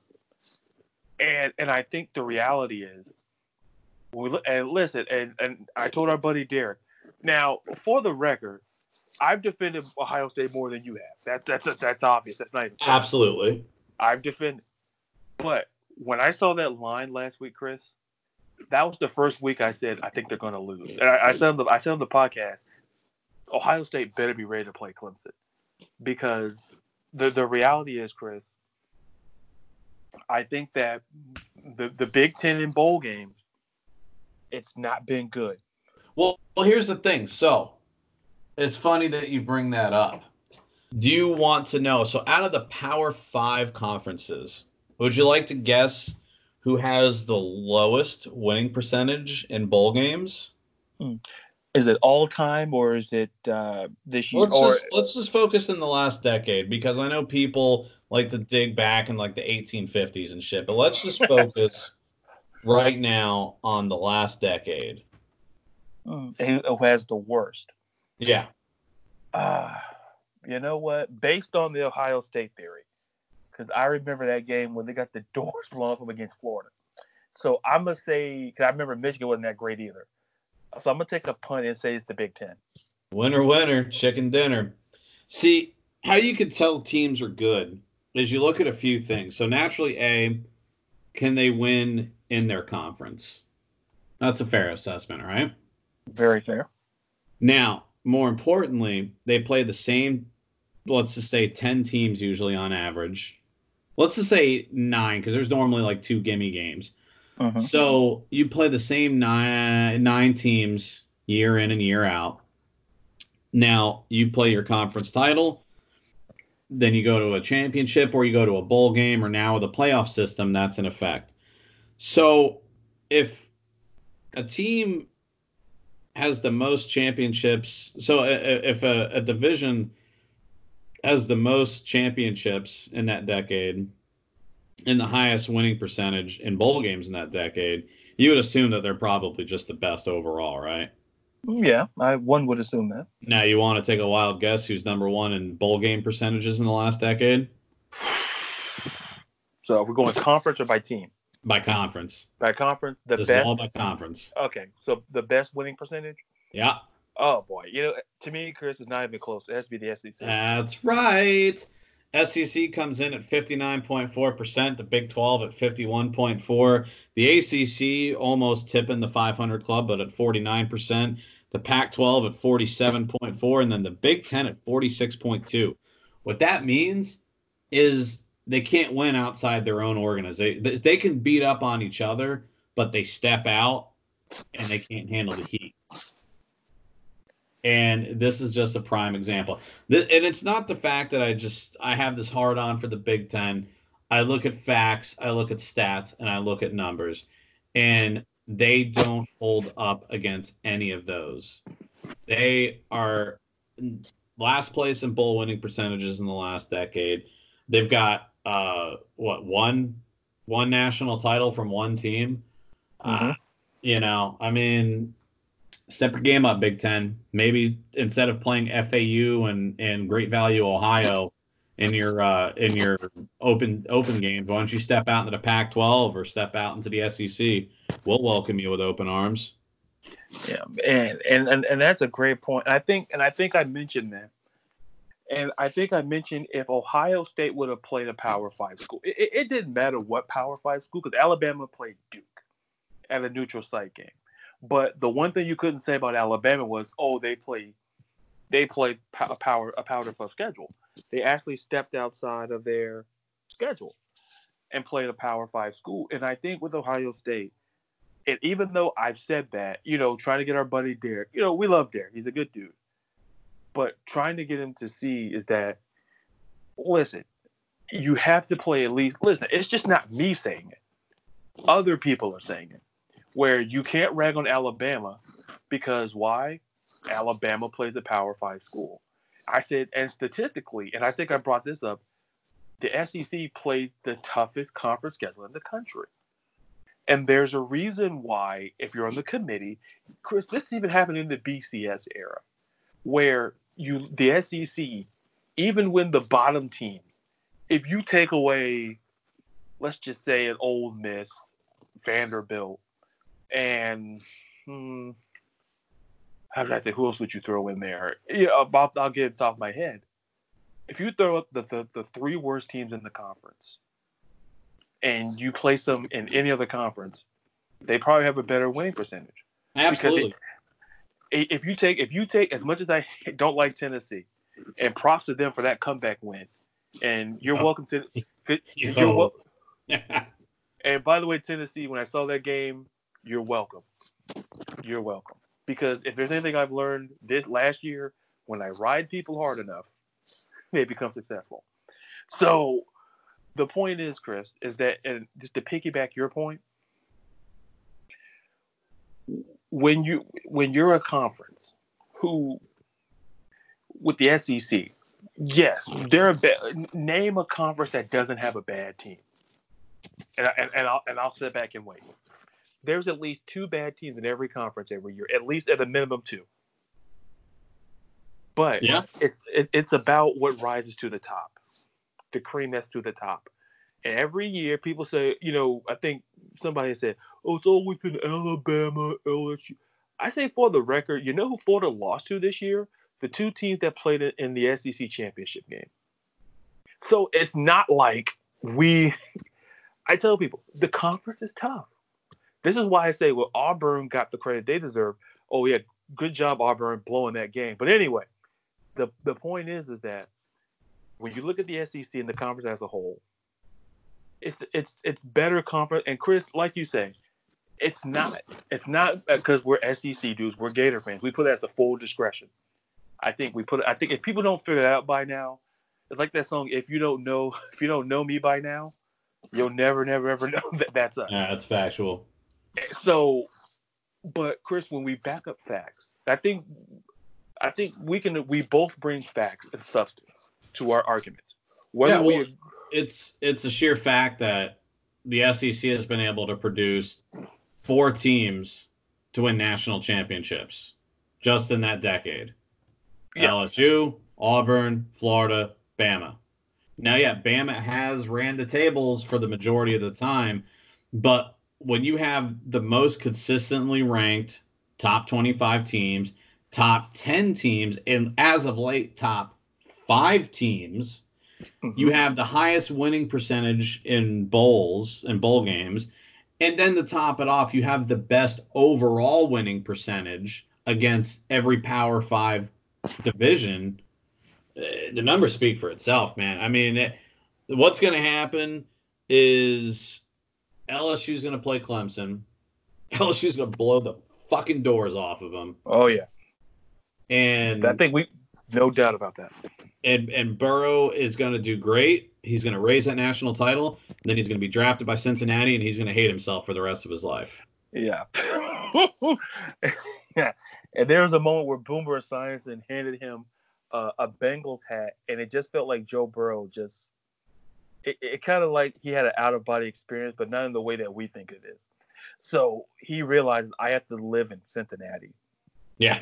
I have to buy a jacket. I'm like, listen, I just hope the young man, hope he has great health insurance. But the thing is, Chris, and I talked about Joe Burrow as the number 1 quarterback prospect, and the thing is, Chris, like even this year alone, the Big Ten is 4-5 in bowl games.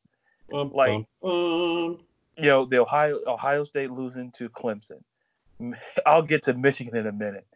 Wisconsin losing in a great Rose Bowl against Oregon. That was a great bowl game. Yeah. And Indiana somehow losing to Tennessee. In Indiana, if you're listening, how dare you? Like, listen, I don't root. Listen, if this was basketball, I'd still go with Indiana. Jesus, Indiana, how did you let Tennessee? Yeah, of all the teams. Yeah, not the Arrested Development Tennessee. No, Tennessee, the football program.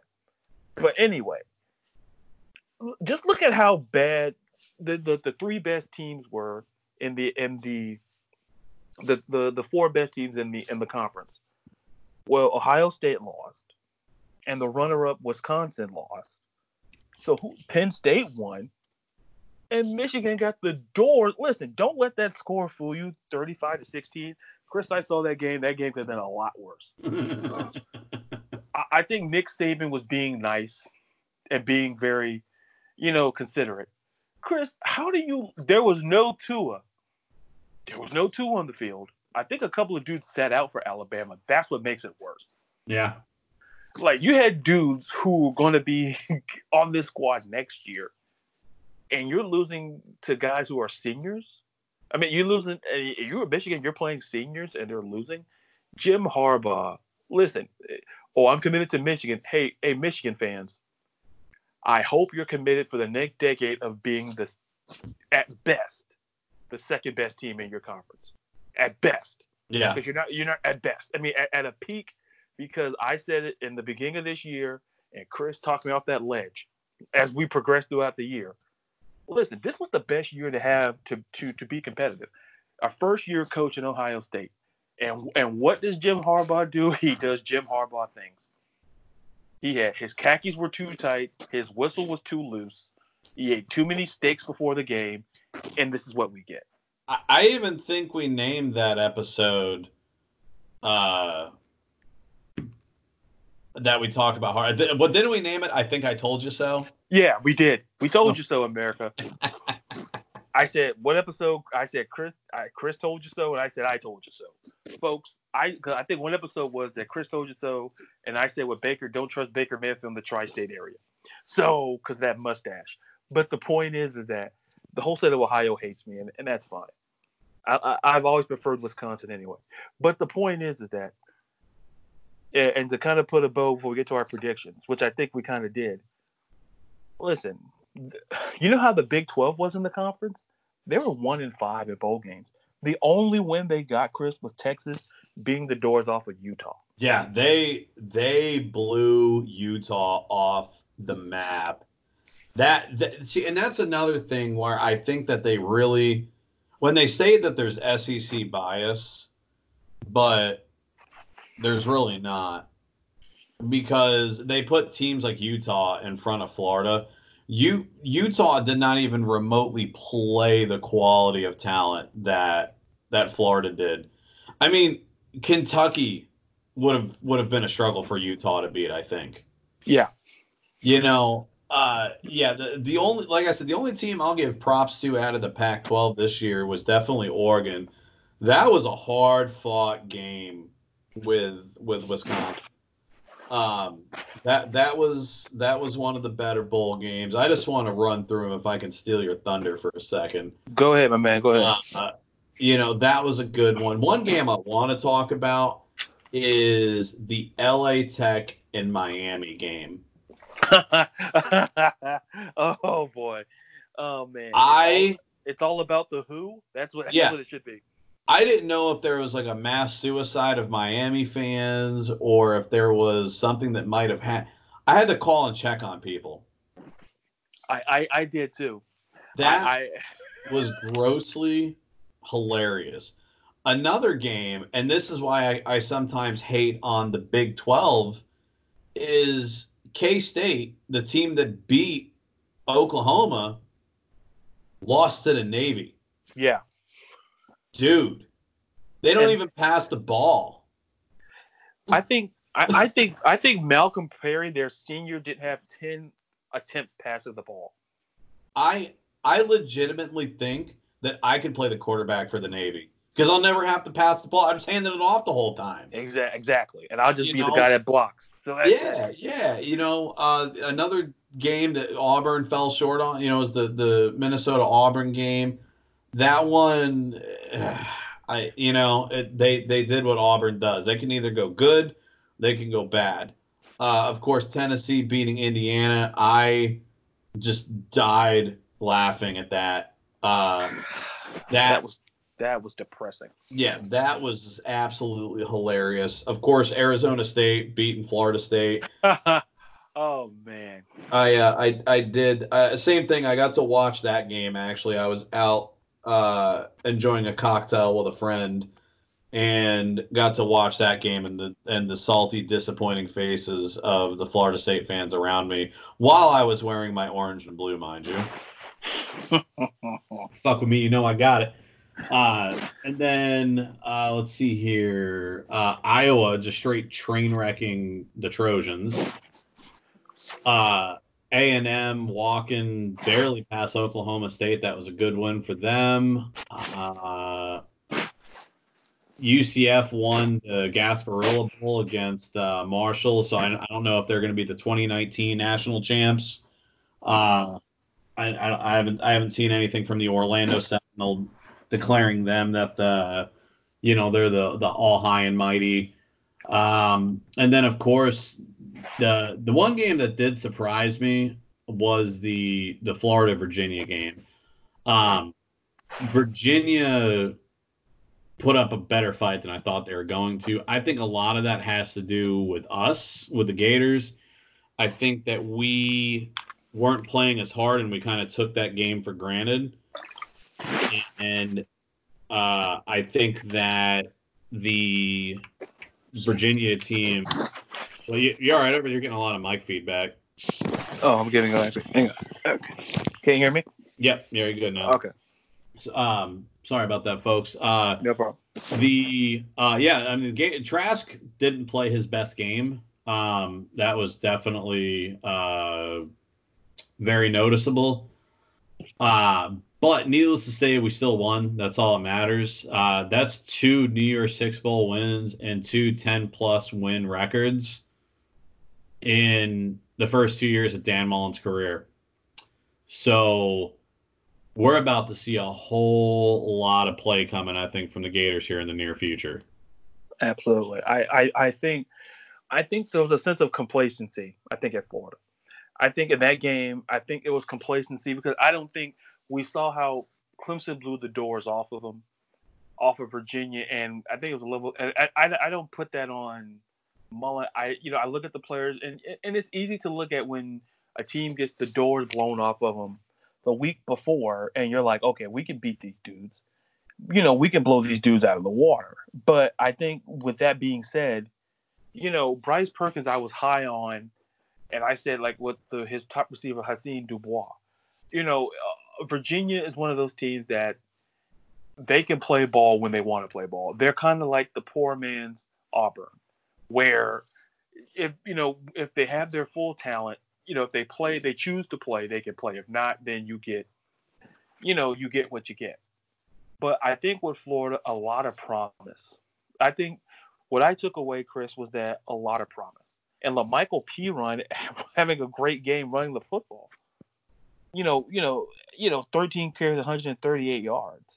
I just want to know where the hell this run offense was 10 games ago. Exactly. Weren't you thinking the same thing I was? I'm like, I was going to message you. I'm like, Chris, where was this? Where was this months ago? Where was this? Because it just seemed that LaMichael Pirine was just running all over that Cavaliers, a very good Cavaliers defense at that. Yeah, they've got a decent run defense. I don't know where I mean, but kudos to LaMichael Pirine. What that did, that elevated his draft stock tenfold. Yeah. The last game of your collegiate career, you can run for 138 yards with 2 touchdowns, and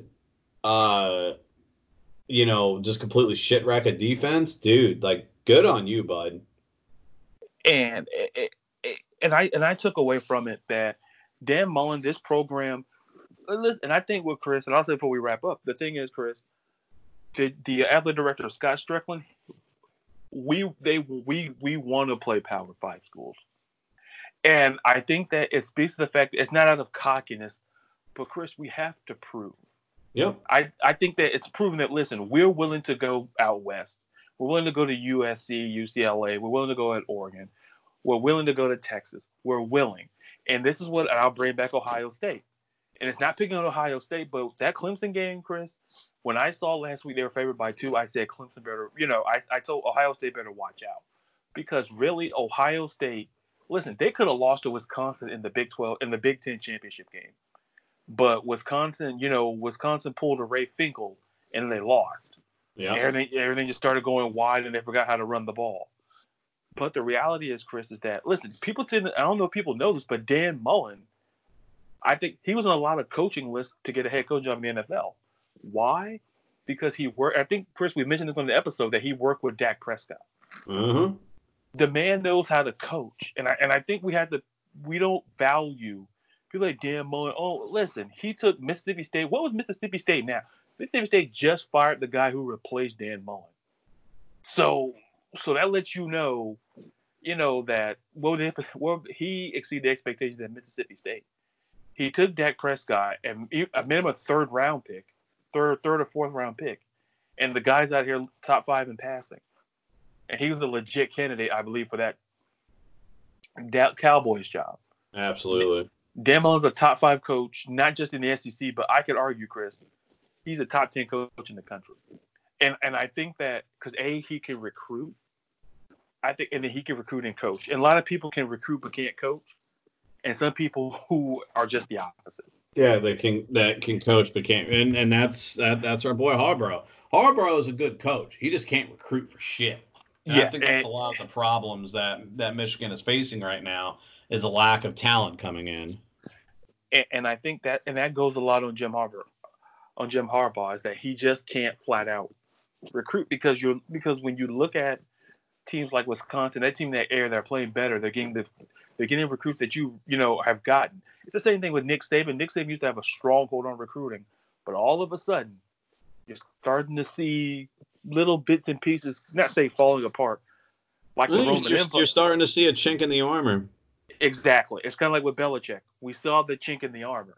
This is where, like, oh no, this thing is about to fall apart, and we have no glue to fix it. And speaking of glued things to fix, we're fixing to be out of time for this episode. But before we go, Chris, I know you probably have a very, very good trivia question for me and for the listeners. Yeah, so trivia question. What stat did Sam Darnold and Tom Brady share this season in the NFL?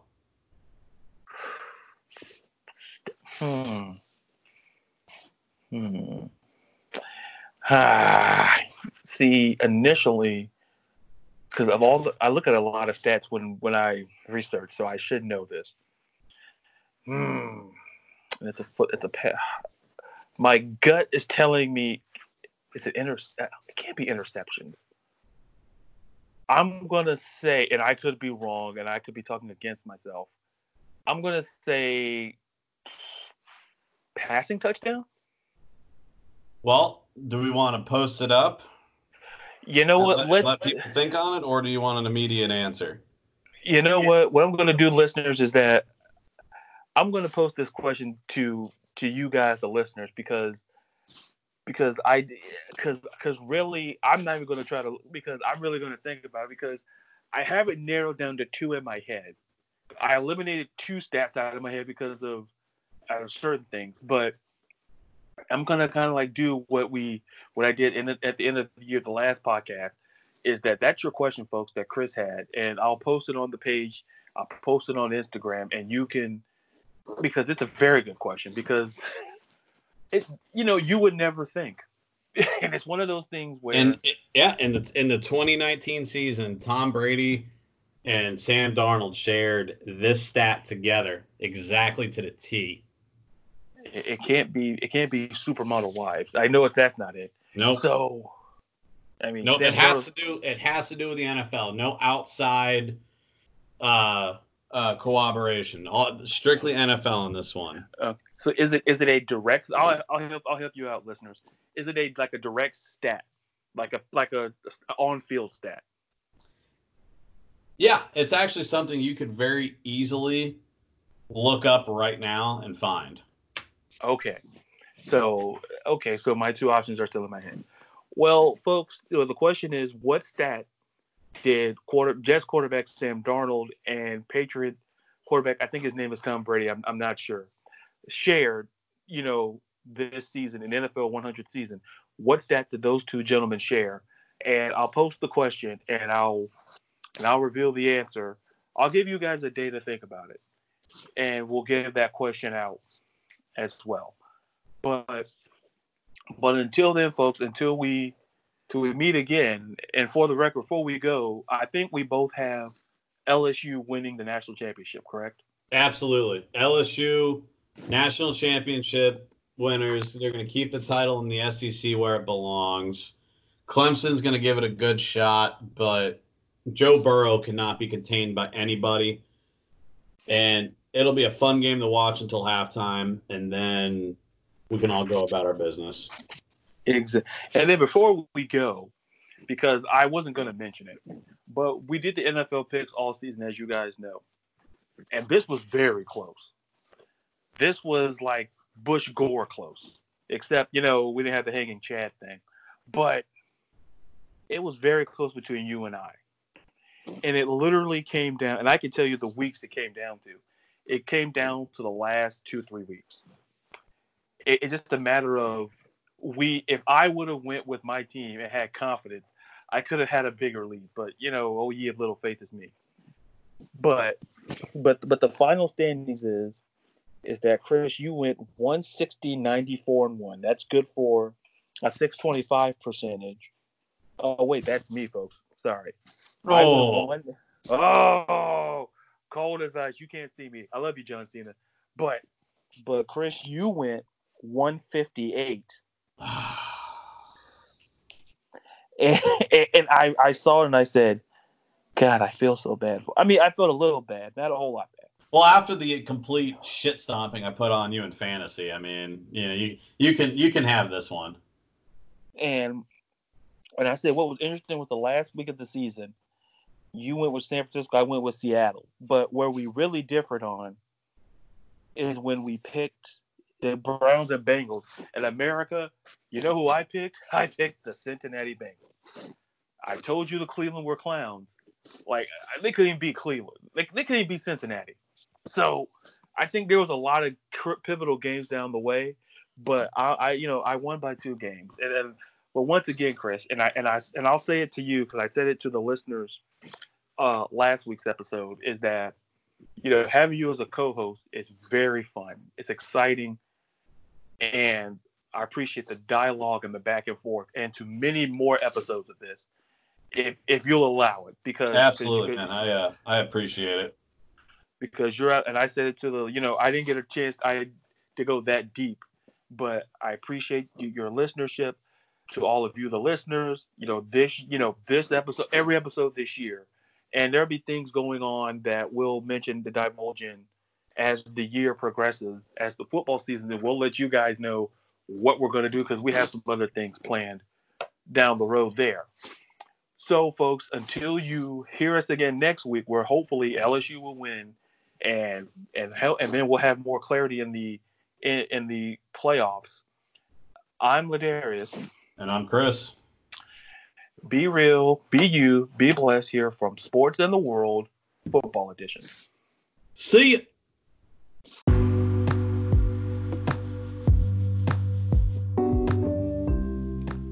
I'm Ladarius Brown, and on behalf of Chris and myself, we both want to thank you for listening to Sports of the World, Football Edition, wherever podcasts can be heard. If you have any comments, thoughts, good, bad, or indifferent, head over to our social media at Sports the World, both Twitter and Instagram. Head over to the Facebook page, Sports and the World, to go to the About tab, listen to every episode, check out the content, leave your thoughts and comments there as well. Once again, we thank you for your time, for listening to Sports and the World, Football Edition.